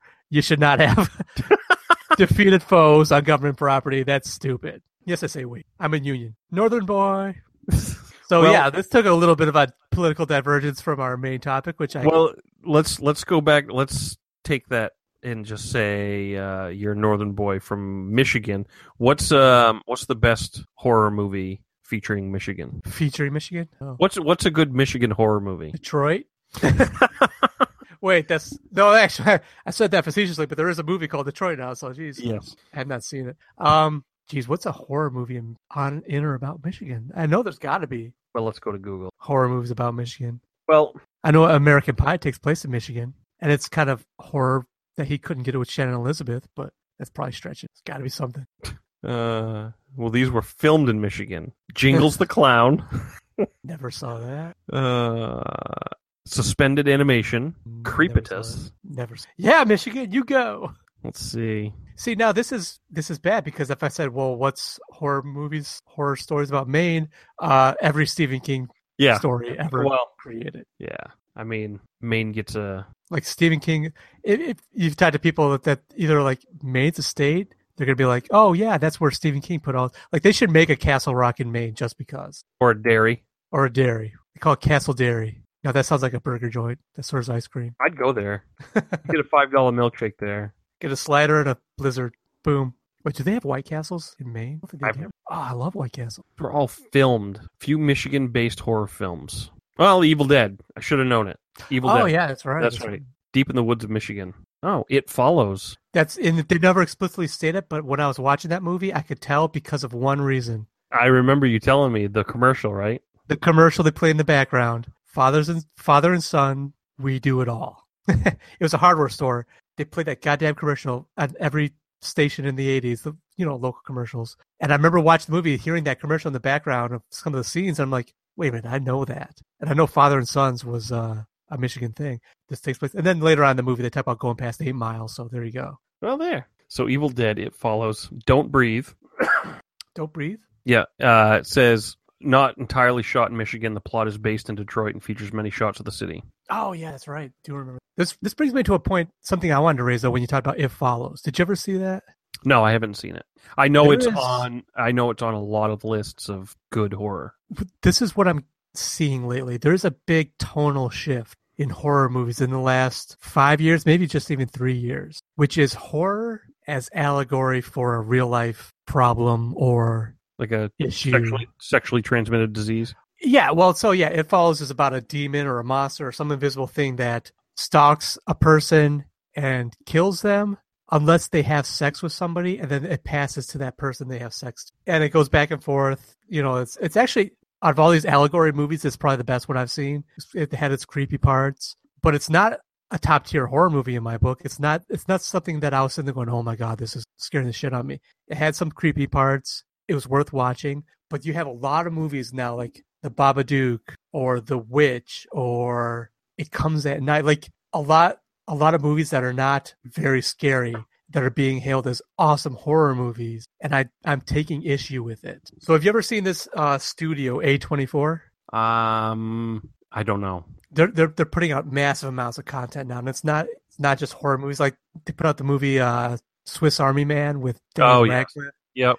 A lot of different stuff. But they cut their teeth on horror movies, if I remember right. And they did this with different stuff like called The Green Room and The Witch. Mm-hmm. And they just did one called It Comes at Night. Me and my brother went and saw It Comes at Night. I think I talked about this in a previous episode. It was dumb. Like, I don't know what they were trying to say, what the allegory was even trying to be, except for once you start mistrusting people, it becomes a poison. I don't know.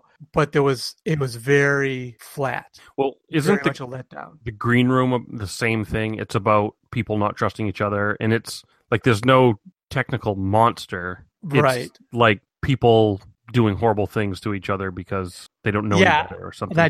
And I didn't see that one, but I saw synopsis as Patrick Stewart, and it's hailed as being the Babadook's about single parenthood. Yeah. I can't remember the name of it, but there's one with a little kid and his twin who are messing with their mom. Yeah. And it's kind of about... She has plastic surgery for some reason. Right. And it's about... And you think that the mom is they think their mom's not their mom. It's about mistrust and mental health, and like all these movies. There's a big push that any movie today that people are considering good horror is an allegory for a social issue. Yeah. What's that one that just came out? Get Out. Get Out. Yeah. Yeah. It's about racial tension and white people want to be black people or something. I don't know. But that's like the highest rated on Rotten Tomatoes. Is like the all highest these rated. movies are doing like great critical reviews, but they're not scary. None of them are scary. None of them. Some of them are a little creepy, but none of them are traditional horror movies. Sit with you, disturb you, scary. They're all that makes me think. It's a metaphor for this, and I don't know. I feel like if you're going to call that a horror movie, then you're doing horror movies a disservice. You should make it a new category. Yeah, I don't want that kind of thinker. I want two teenagers banging in a jack in a barn and have a guy in a hockey mask jump out and stick a pitchfork through both of them. That's what I want. They committed the sin. You're not supposed to have sex on screen. You get killed for it. Yep, that's what I want.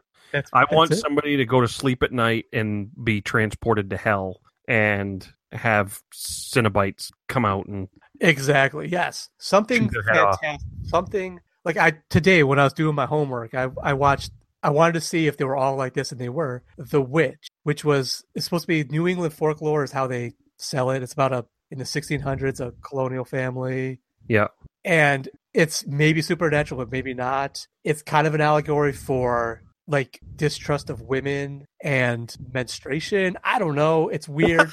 It might also be about going crazy because you got a fungal infection. It's very vague. I don't know. It's very strange. It's not that scary whatsoever. And and I was disappointed because it's another just social allegory movie. And I was not happy about it. Like I said, about the only one that I really like of this genre is It Follows. Yeah.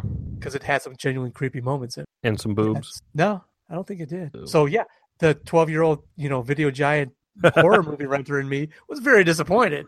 Well, let's can you think of an image from a horror movie that has stuck with you? Like when you close your eyes at night and you think about the horror movie that scared you, like what image is popping in your head?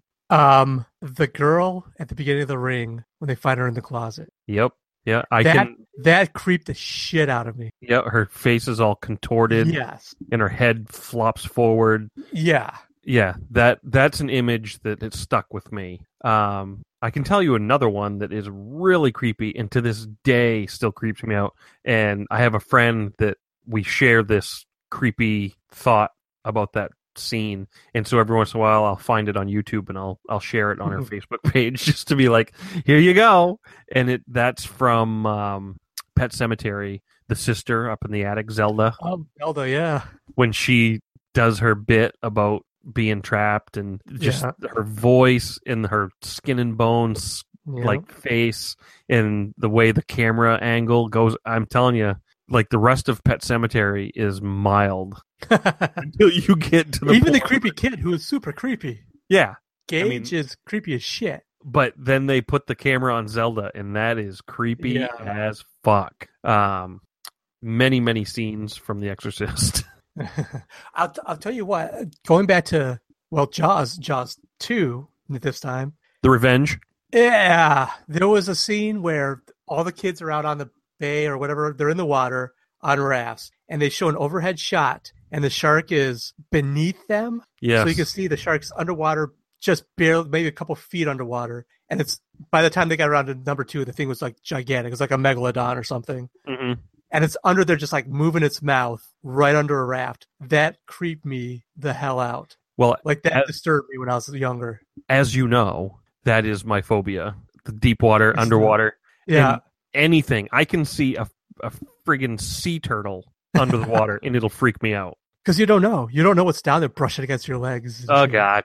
Don't even start. It's creeping me out just thinking about it. I mean, I remember being a kid once or twice being in a lake and a fish like swishing by my legs. I'm like, oh, God, oh, God, oh, God, oh, God, oh, God. No. It's a piranha. Piranha. That one was creepy, too. Yeah. Horror movies again. What does scare you? Like that, my fear, like seriously, my one fear. Well, I have 2 fears, but my one big phobia is underwater. Like anything underwater. There's an actual name for it. I can't pronounce it, but it's fear of deep water and the things that lurk in it. What are your what scares you? I think something being inexplicably out of place. It's hard for you to describe. Like if I'm in a room somewhere and I see something that shouldn't be there or seems like it's been put there purposefully but doesn't make any sense why, I find that unsettling. There's a name for that. Oh, I can't think of it, but there's a probably name. Phobia or something. Well, it has to do with like things that move that aren't supposed to move. Well, and I think I've said this before. Like Stephen King once said, the perfect horror story is you come home and you find out slowly over about an hour that every single item in your house has been replaced by a duplicate. Yeah. You come to realize that. That's unsettling. Something out of place and just alien in a mundane setting. So, okay, the podcast I was talking about, the H.P. Lovecraft podcast by the two guys. Yeah. They get this third guy on there all the time to do readings because he has this amazing reading voice. His name's Andrew Lehman. And one time they were in front of a crowd doing a live show, and somebody asked him, what creeps you out? What's something that creeped you out the most that you saw in your life? And he described this scene that has always stayed with me, where he was at high school at night, long after everybody's gone home. I don't remember why he said he was there. He was on the football field, or he was walking by it, and he looked out on the field, and in the moonlight, there was this person standing right in the middle of the field, still looking up at the moon, not moving, not saying a word, just standing there. And he didn't know who this person was, and he watched him for minutes, and the guy didn't move, didn't do anything, just stood there and looked at the moon. And he said, I got so creeped out, I had to go home. I had no idea who this guy was, why he was doing it. It was the weirdest, creepiest thing I've ever seen in my life to this day. He's like, I have no idea what it was about. Never saw it again. I have a very similar story. Well, that wasn't even my story, but I just remembered, oh my God, if I saw that, I would be like shitting myself. When I was a kid, I used to work at a restaurant, bussing tables, or not bussing tables, but washing dishes and stuff. And my parents used to drive over and pick me up. I was I think I might have been 14 at the time. And so I worked at the restaurant. They'd come and get me, and it was at night after closing and everybody was gone kind of thing. And so my parents picked me up, and they were both creeped out. They were weirded out, and they were talking amongst themselves, but they weren't involving me in the conversation. And apparently they drove by a guy that was standing on the side of the road in the pitch black, absolute pitch black, and he had both arms out to his side with his palms facing forward, and he was looking up at the sky. And so minutes went by, and they're talking about this, and so we leave to go home, and he was still there. And I saw him when we drove by. I looked at his face. I looked at had no idea who the guy was, but he was just standing there looking up at the sky and it was pitch black. I couldn't tell you if he was looking at the moon or what. I don't know. Yeah. But they both, when they left to pick me up, he was there. And when we drove by after they picked me up, he was there. That disturbed me. And the fact that they got in the car and weren't involving me in the conversation. They were just talking about it, in hushed tones. I picked out what they were talking about. And that freaked me out. I was 14 years old. So, that was enough to make me not want to sleep. Who knows what that guy was doing? Probably nothing. He's probably tripping balls. He's probably on LSD or something. Right. But still creepy. There was this point, my own personal creeped out moment, and it was stupid, but I used to sleepwalk when I was a kid. Mm-hmm. And I remember I slept, I had the house I grew up in, our bedrooms, me and my parents and my brothers would rotate for whatever reason. Every few years they want to switch bedrooms. So at one point my bedroom was on the bottom floor, and both my brother and my parents' bedroom was on the top floor. And I remember walking out of my room, gotta be 3 a.m. or something like that, sleepwalking. I don't know what I did until I woke up, but I remember waking up in the middle of my living room, hearing the tick, tick, tick of a clock on the wall. The last thing I remember was climbing into bed. And all of a sudden, in my living room, everything is dead silent except for this ticking clock. And I was freaking out. I couldn't hear. To my mind, in my waking, droggy, kind of just waking up mind, I thought I was alone in the house and everybody had disappeared and left me alone in this house. And I just kind of walked back to bed, got into bed, couldn't go to sleep for an hour because I was just creeped the hell out. Wow. Just normal things taken to a weird place. That's what disturbs me. Speaking of sleepwalking, back in 1920, one of the first quote unquote horror movies was a silent film Do you know what it is? Nosferatu? The Cabinet of Dr. Caligari. I actually heard of that. That does sound familiar. And it's about a guy who hypnotizes sleepwalkers to go murder people in their sleep. Huh, wow. The perfect crime. That's right. Yeah. These poor sleepwalkers are taking the fall for this guy. That is... Apparently this guy needs to murder a lot of people? That's weird. That, aside from things like Nosferatu, and that is up there in like one of the first horror movies.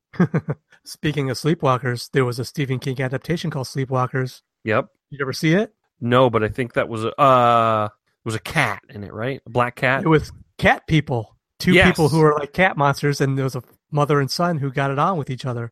Yeah. It was hot. Oh, well, no, they were Targaryen. It didn't matter. Yeah, it was all cool. No, the movie was, I don't know, it has a warm place in my heart. Me and my brother used to watch it a bunch of times, but it was pretty bad. Yeah. We will quote lines to each other randomly for no reason when we see each other. Stop looking at me. Stop looking at me, you fucking cat.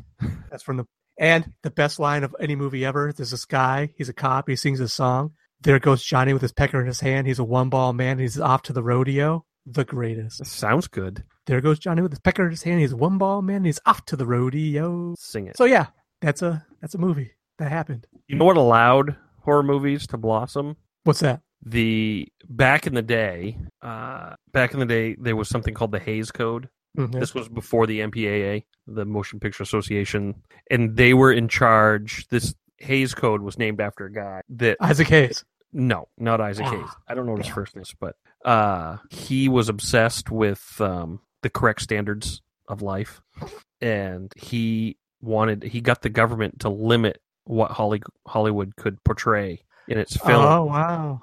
And he wanted to, this is one of the quotes here, to prevent lowering moral standards. And one of the rules, you're not going to believe this, like this is going to be unbelievable to you, knowing modern cinema. He got it passed. It was the law of the land in Hollywood that you couldn't write a story that would create compassion for the bad guys. Can you imagine? Yeah. Can you imagine entertainment today if we weren't allowed to have compassion for the bad guys? Without a sympathetic bad guy, right? Even something like Seven, you have some sympathy for the guy because he's crazy and he's lonely. So there you go. Under this Hays Code, you couldn't. No, yeah, that's exactly. So you couldn't portray like adultery.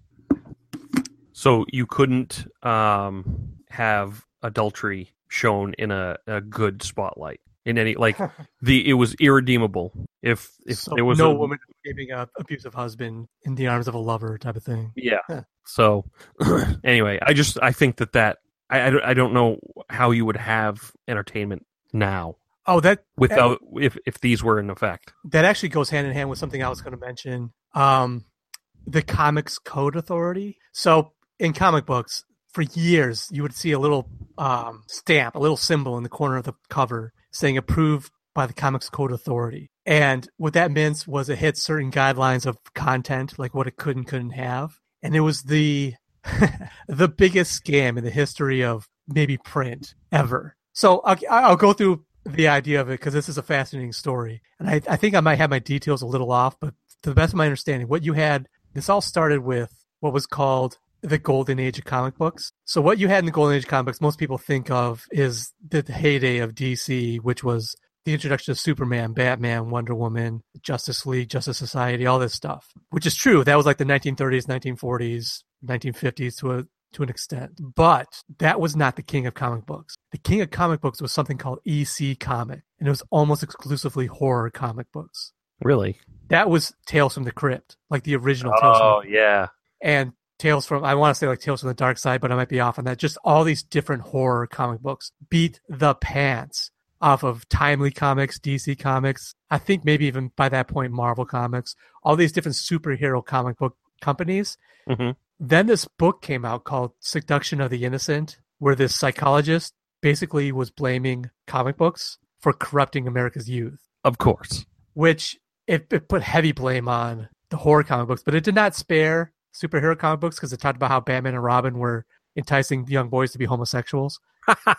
Yeah, that was a thing. Not gonna lie. So what all the comic publishers did was get together. They used this as an excuse to get together and create the Comics Code Authority, which was a self-policing system saying, okay, we're going to have certain standards we're going to meet, and we're not going to have certain topics and scenes and stuff like that in our comic books. And almost universally, every topic and scene was a horror trope. So no zombies, no living dead, no, I almost just want to say no vampires, but I think that they did. But basically everything that had the EC Comics was doing, there's like, yeah, no, we're going to make that against the code. Oh, God. And it was a really shitty, underhanded way to put EC Comics out of business. It's funny as shit. So yeah, horror comic books beat the pants off of superhero comic books. To this day, if they hadn't gotten together to do the whole comics code thing, we wouldn't have probably given a shit about Batman, Captain America, any of that stuff. Huh. Because they would have never gotten a toehold into the industry the way that they did once they killed off EC Comics. What happened to this code? Eventually, and the comics code stuck around well into the 90s until eventually they said, "Nah, fuck it," and they just universally just said, everybody's just like, "Yeah, we're not going to do it," because it wasn't a government thing. It was an industry insider self-enforced code that nobody wanted to be the first to get rid of it because nobody wanted to be the ones that said, "Oh yeah, we're going to have these adult comic books that are going to fuck with your kids." It was something that parents could look at and say, "Okay, this comic book's not going to be sex and oozing, dripping corpses and over the top blood and gore or anything like that." All the things that you can do in a comic book that make it good. Yes, and all the things that even mainstream superhero comics are now doing. This is zombie versions of every single superhero. Oh yeah, and plus they'll have even regular superheroes in a big event.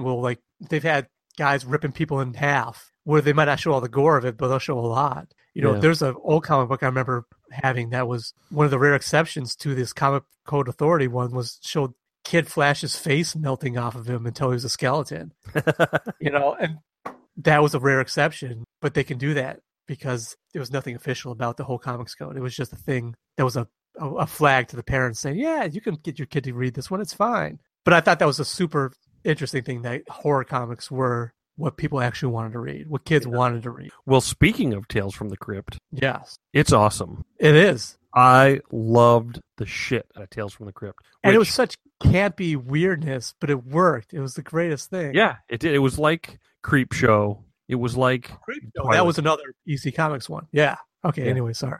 Well, no, but I'm just saying that it was just like that. Those, weird tales. You get I think there was one where there was maybe I'm talking about Creepshow now, but it was the lake that had the slime and the that was Creepshow.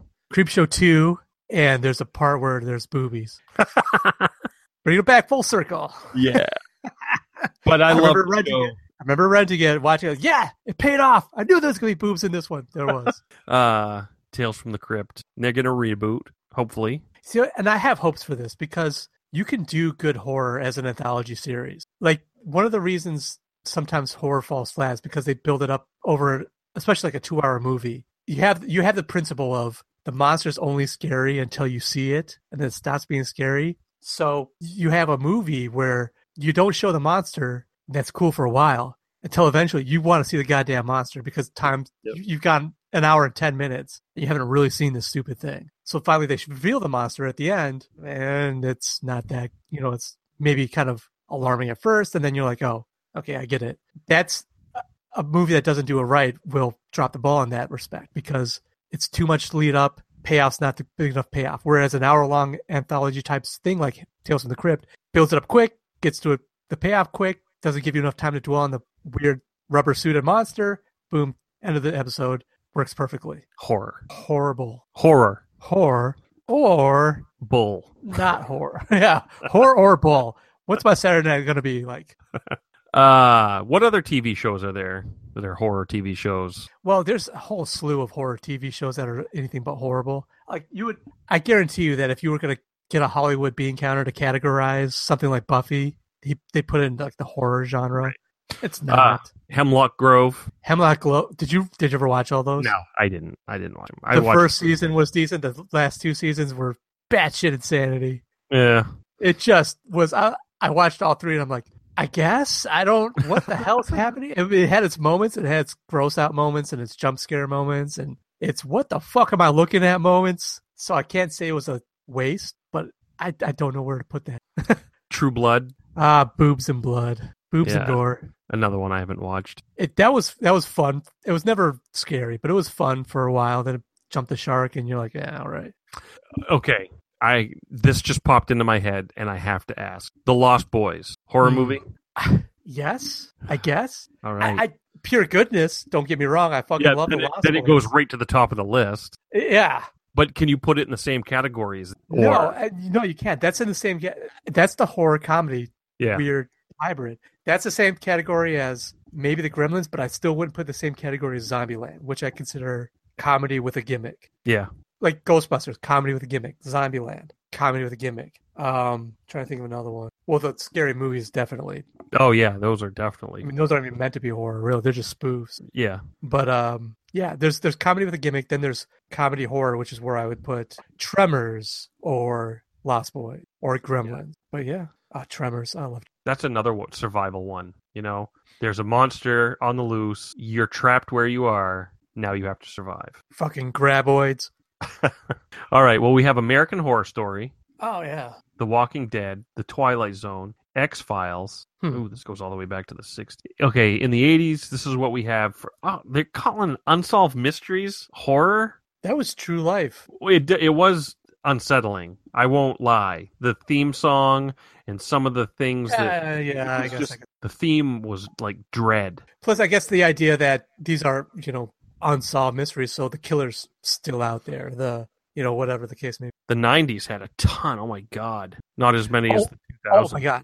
Tales from the Dark Side, the TV show, had some really disturbing, creepy episodes. What year was that on? That's got to be late 80s, early 90s. Maybe just early 90s. But that was back to back. I want to say Friday night or Saturday. No, Saturday night, because I wasn't allowed to watch TV on Friday night. So Saturday night, Tales from the Dark Side and Monsters were the two TV shows that had some genuinely creepy ass episodes. Like there was one, I think it was Monsters, where this kid was running his house. I don't remember what was going on. Yeah, I remember. He was in his house. He was there was this monster, this like wolf monster thing that was always like outside trying to get in. He would see it through windows. Like lightning would flash. There would be the wolf face in the window. Yeah. And at the very end, he's laying in bed. He thinks he's avoided it or defeated it or something. And his parents come home and his dad's tucking him into bed. Dad turns around. It's a fucking wolf monster. I'm like, that creeped me out when I was a kid. Got him. Yeah, it was 80. It jumped around a little bit. It was on 83. The pilot was on in 83. And then it took a year for the series to come out. And the series came out in 84. And it went until 88. So I must have caught. Is that Tales from the Dark Side? Yeah. I'm looking at a picture of the intro. And I remember it. The intro was cool because it was like in the bright lit world, there's always a dark side. It flips, it goes black and white. Yeah. The music changes. It was seriously, look up just the intro to Tales of the Dark Side, and it was a creepy ass. It was really atmospheric, really done well. And then they made that movie. Christian Slater was in it. It was actually pretty good. It's another one that I feel like I should know, and it's not ringing a bell. It's just a show called Monsters. Monsters, yeah. There was back to back with Tales from the Dark Side. Yeah. What was that? Like, I'm trying to. It was. Same thing, just focused more on monsters than just strangeness. Okay. Like Tales of the Dark Side didn't necessarily have a monster in it. It could have had something else, but there was a monster stalking some family kid guys. Gotcha. So there's actually quite a bit of television horror. Oh yeah. Terrorvision. They're listing the X-Files, which I can see where they're coming from, but Terrorvision. That was the first movie I can remember where the bad guy won. Yeah, and they're listing a lot of the ghost hunters and stuff like that. Mm-hmm. That scares me, but for a different reason entirely.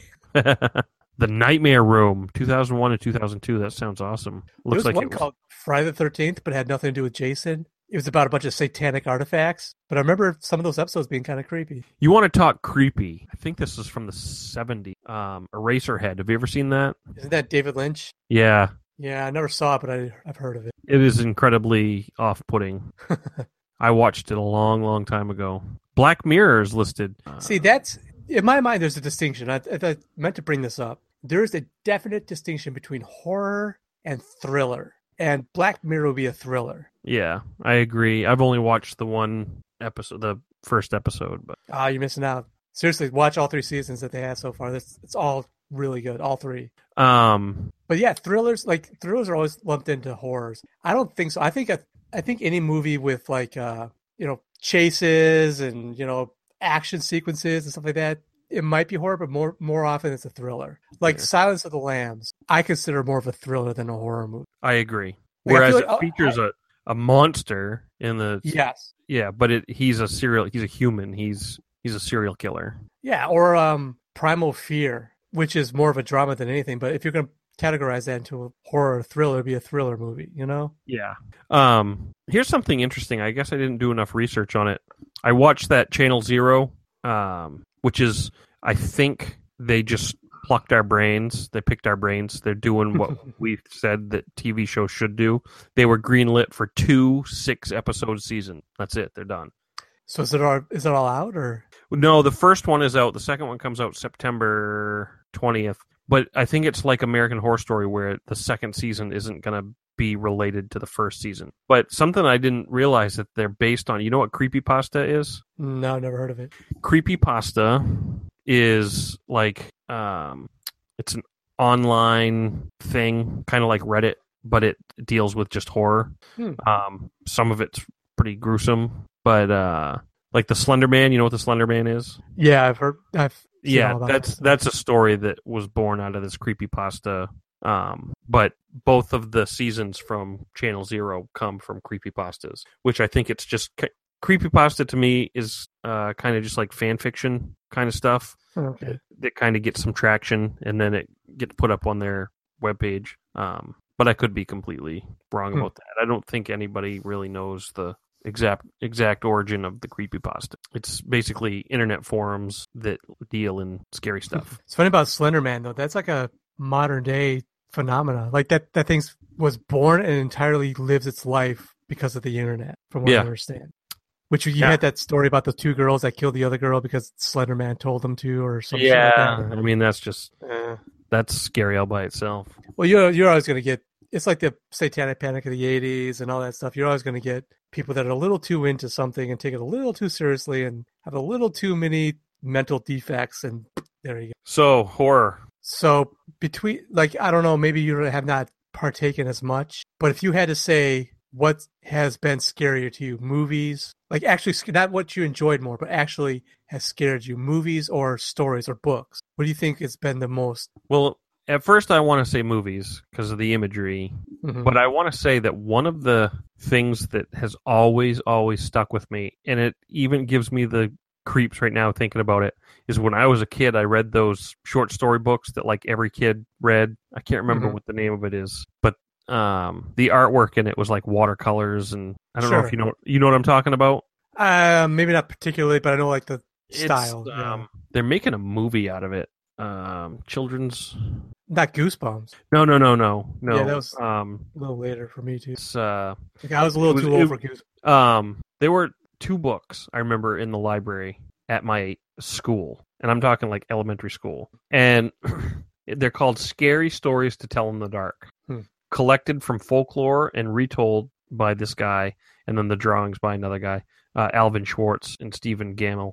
And the cover of it's got like a head coming out of the ground with a pipe, and it's this really weird watercolor drawing type thing. But some of the stories that were in it were just scary to me. Yeah, and they've stuck with me. And I can't remember off the top of my head any of the names of them. I was looking, but I can't find them. But anyway, if I were to be honest with myself, I'd say it's definitely scary movies have done more damage than any story, simply because with stories I'm left to my own imagination and I can put it down and read between the lines. With movies, it's usually more upfront. See, I'm the opposite. I gotta say, like, probably total hours of enjoyment would be the movie, but the moments that have scared me, like actually sat with me, disturbed me, creeped me out, come from books. Like you, I remember distinctly reading one of the old choose your own adventure books. Those ones like, if you want to do this, turn to page 56. If you want to do this, turn to page 24, stuff like that. Yeah. There was one called like The Mystery of Chimney Rock or something about Chimney Rock, which maybe there was 1 or 2 good outcomes where you actually won, but so many of the endings were just disturbing and messed up. That like you're trapped, like you could like I remember distinctly one of them was like there's you go to this house, there's a witch, she's hunting you down through this house because you're trapped inside.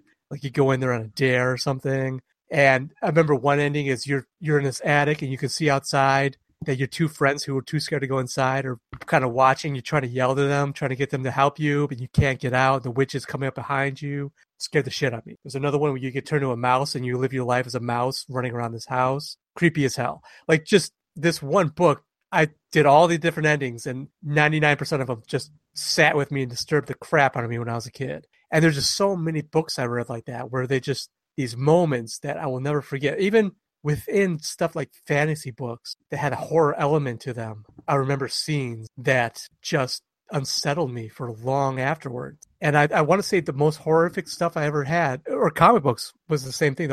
There's a lot of moments in some of the oldest comic books I had that were just messed up. And so between printed, read, reading it on a page or watching it in a movie, more times I've been disturbed and horrified by the printed word than by the visual side of it. Well, something that gets me, probably the only thing that gets me going now, are jump scares. Yeah. And, I don't get jump scares from books. So, and that's true. I don't know if you can get a jump scare from a book, honestly.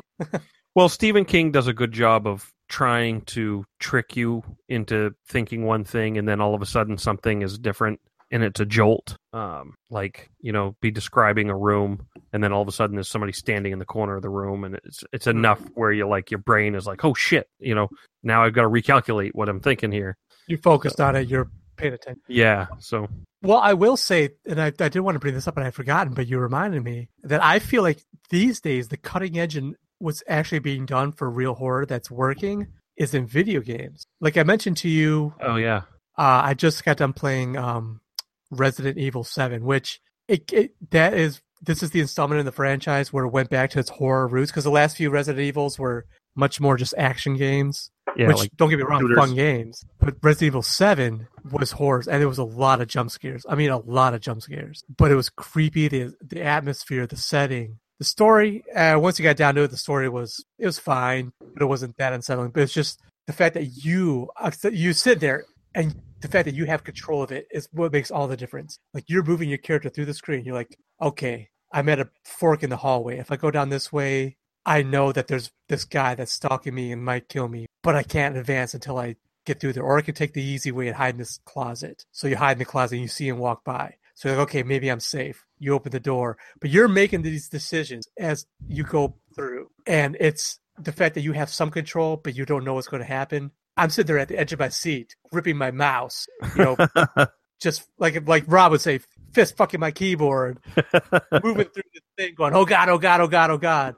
And it's a difference between watching on a screen going, okay, movie structure and plot build up dictates that this many minutes in, this is going to have to happen to me, to the character.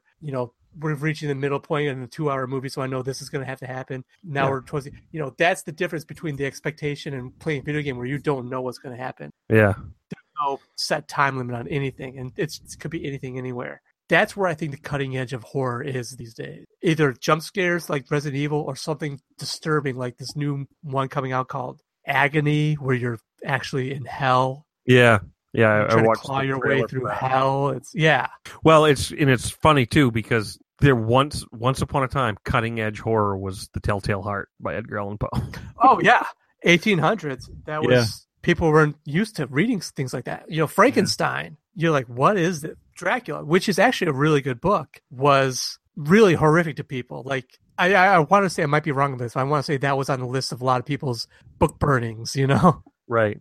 It's funny that you go back 150 years or so. I don't know how many for Edgar Allan Poe, but like a book, The Telltale Heart, was like cutting edge horror. And here we are in 2017, and cutting edge horror is like a video game where you're actually walking, an avatar of yourself is walking down a hallway getting ready to get ambushed, and you're getting that same feeling that probably somebody way back when was reading The Telltale Heart. It's like, oh my God, oh my God, oh my God, oh my God, fist fucking their keyboard. Reading a book. Flipping his pages. Oh my God! Is he going to say something? Is he going to admit that he killed this guy? This is crazy. Oh, what's going to happen? Yeah. The Raven, where he's just saying a bunch of rhymes and talking about a bird, was creeping the shit out of people. Yeah. Rat Master Poe. Great genre. It's so rich, and horror is never going to go away. It's just going to have different faces. Like it's never going to be like, I don't know. trying to think of an example of a genre that's disappeared, but vaudeville, whatever. I don't know. The freak show. Yeah, it's true enough. Freak shows have disappeared because it's not very socially acceptable now. Yeah. But horror as a idea is never going to go away as long as we are human. As long as we need that dopamine dump, we are never going to lose our want to be scared. Yeah. It's going to go through different facets, like I said, the allegory, social aspect that we're in right now, but maybe it'll come back around to the gross out, to the slasher, to just a a resurgence of something we've always known, whatever, but it's always going to be there. Agreed. Good stuff. Love it. All right. I feel satisfied. Was it good for you? Let me check. Oh, yeah, it was pretty good. Do you want to do some trivia? I got some trivia. I have 3 trivia questions. I wanted to do another one where I gave you 2 truths and a lie, and you had to pick out the lie. But I found 3 trivia questions that I had to put in my memory banks, so I'll save them for later. But so my trivia question is very, very hard, and I don't expect you to get it. So I've lowered the bar. Good. Take the pressure off. What item does Walmart sell the most of? They sell one thing that they sell the most of. It's Walmart, so I want to say chewing tobacco, but that's very very elitist and judgmental of me, so I'm going to back away from that. I'll give you a clue. It is a food item. Dildo. Wait, are you eating dildos again? You can eat dildos. You just got to really want it. Oh, I've seen some of those videos. They do really want it. They really want to eat some dildo. Sometimes you see some of that, some of the erotica where a girl's got a strap-on dildo and another girl fillets it, and you go, why? What's the point? I don't get. I don't understand what's happening here. Maybe that's the point. It's horrifying to me. No. Yeah. Okay, so what? Pervert corner. Yeah. Okay, so what does Walmart sell the most of? Duct tape. No, it's a food. Oh, food. Yeah. Anything's a food if you want to really try. Anything's a food one. Any zoo can become a petting zoo. If you're brave enough. If you're brave enough. If you're hungry enough during the zombie apocalypse, you can eat duct tape. Okay, I'll throw you another bone. Slim Jims. Produce. Avocados. The bananas. I was going to say banana, but I thought that was too obvious. Oh my God. No! They sell, out of all the things Walmart sells, they sell more bananas than anything. After all that dildo talk, I said I can't say bananas. That's just you should have. Oh, strap on bananas. Strap.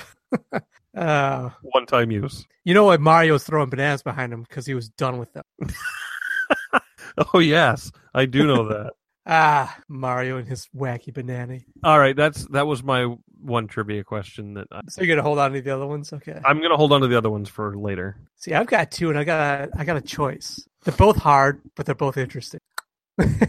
I could give you... Okay, never mind. I swear I didn't mean to be dirty when I said that, but it just kind of came out that way. Okay, I'm just going to give you this. I'm going to go with the theme. And I'm sorry, I'll say this right off. You're probably not going to be able to get it.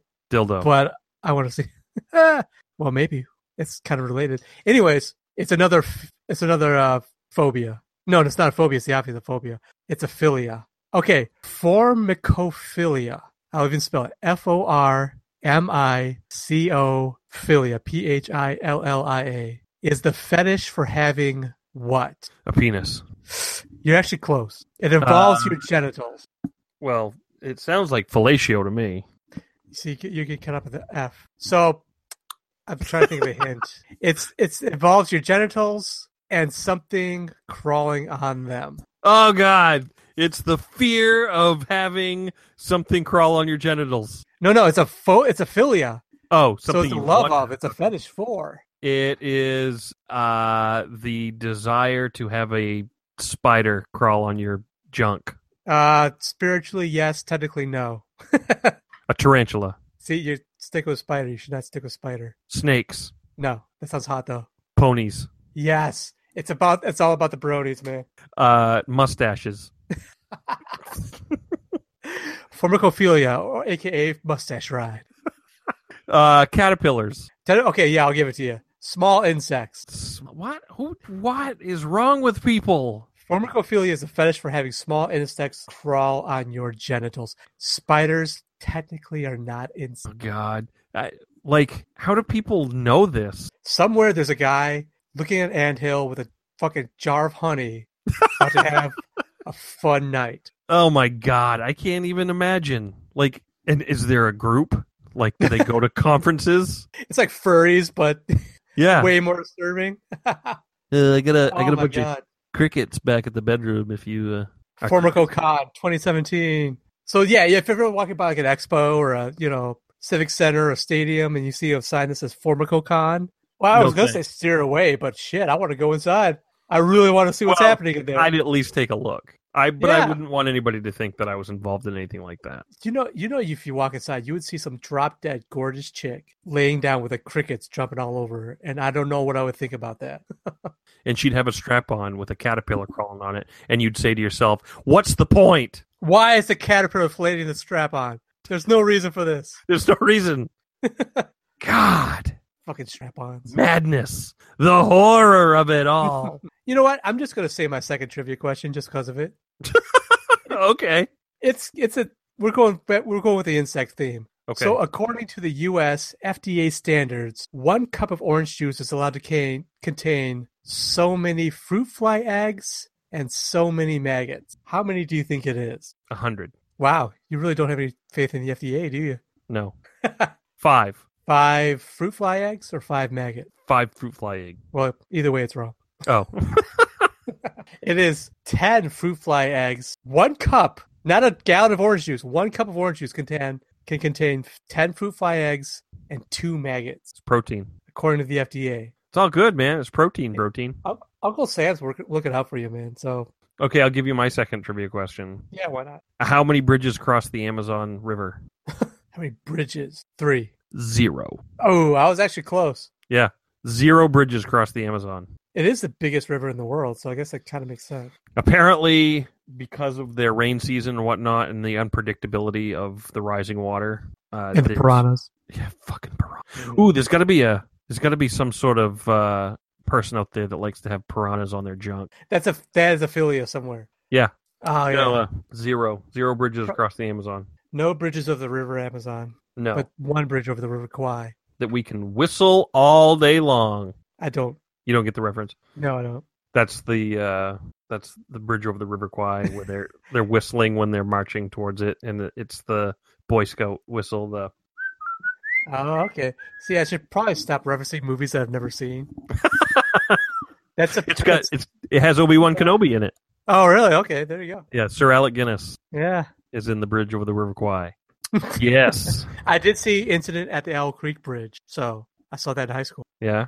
What's that about? The Poughkeepsie tapes? Oh, we didn't even talk about the Poughkeepsie tapes. We didn't even talk about. Oh my god, that was a disturbing fucking movie. But anyways, the Incident at the Owl Creek Bridge is considered a classic because it's about this guy that I want to say during the Civil War he's going to get hanged, but the rope snaps or something, and he escapes, and it's all about his escape. He's running.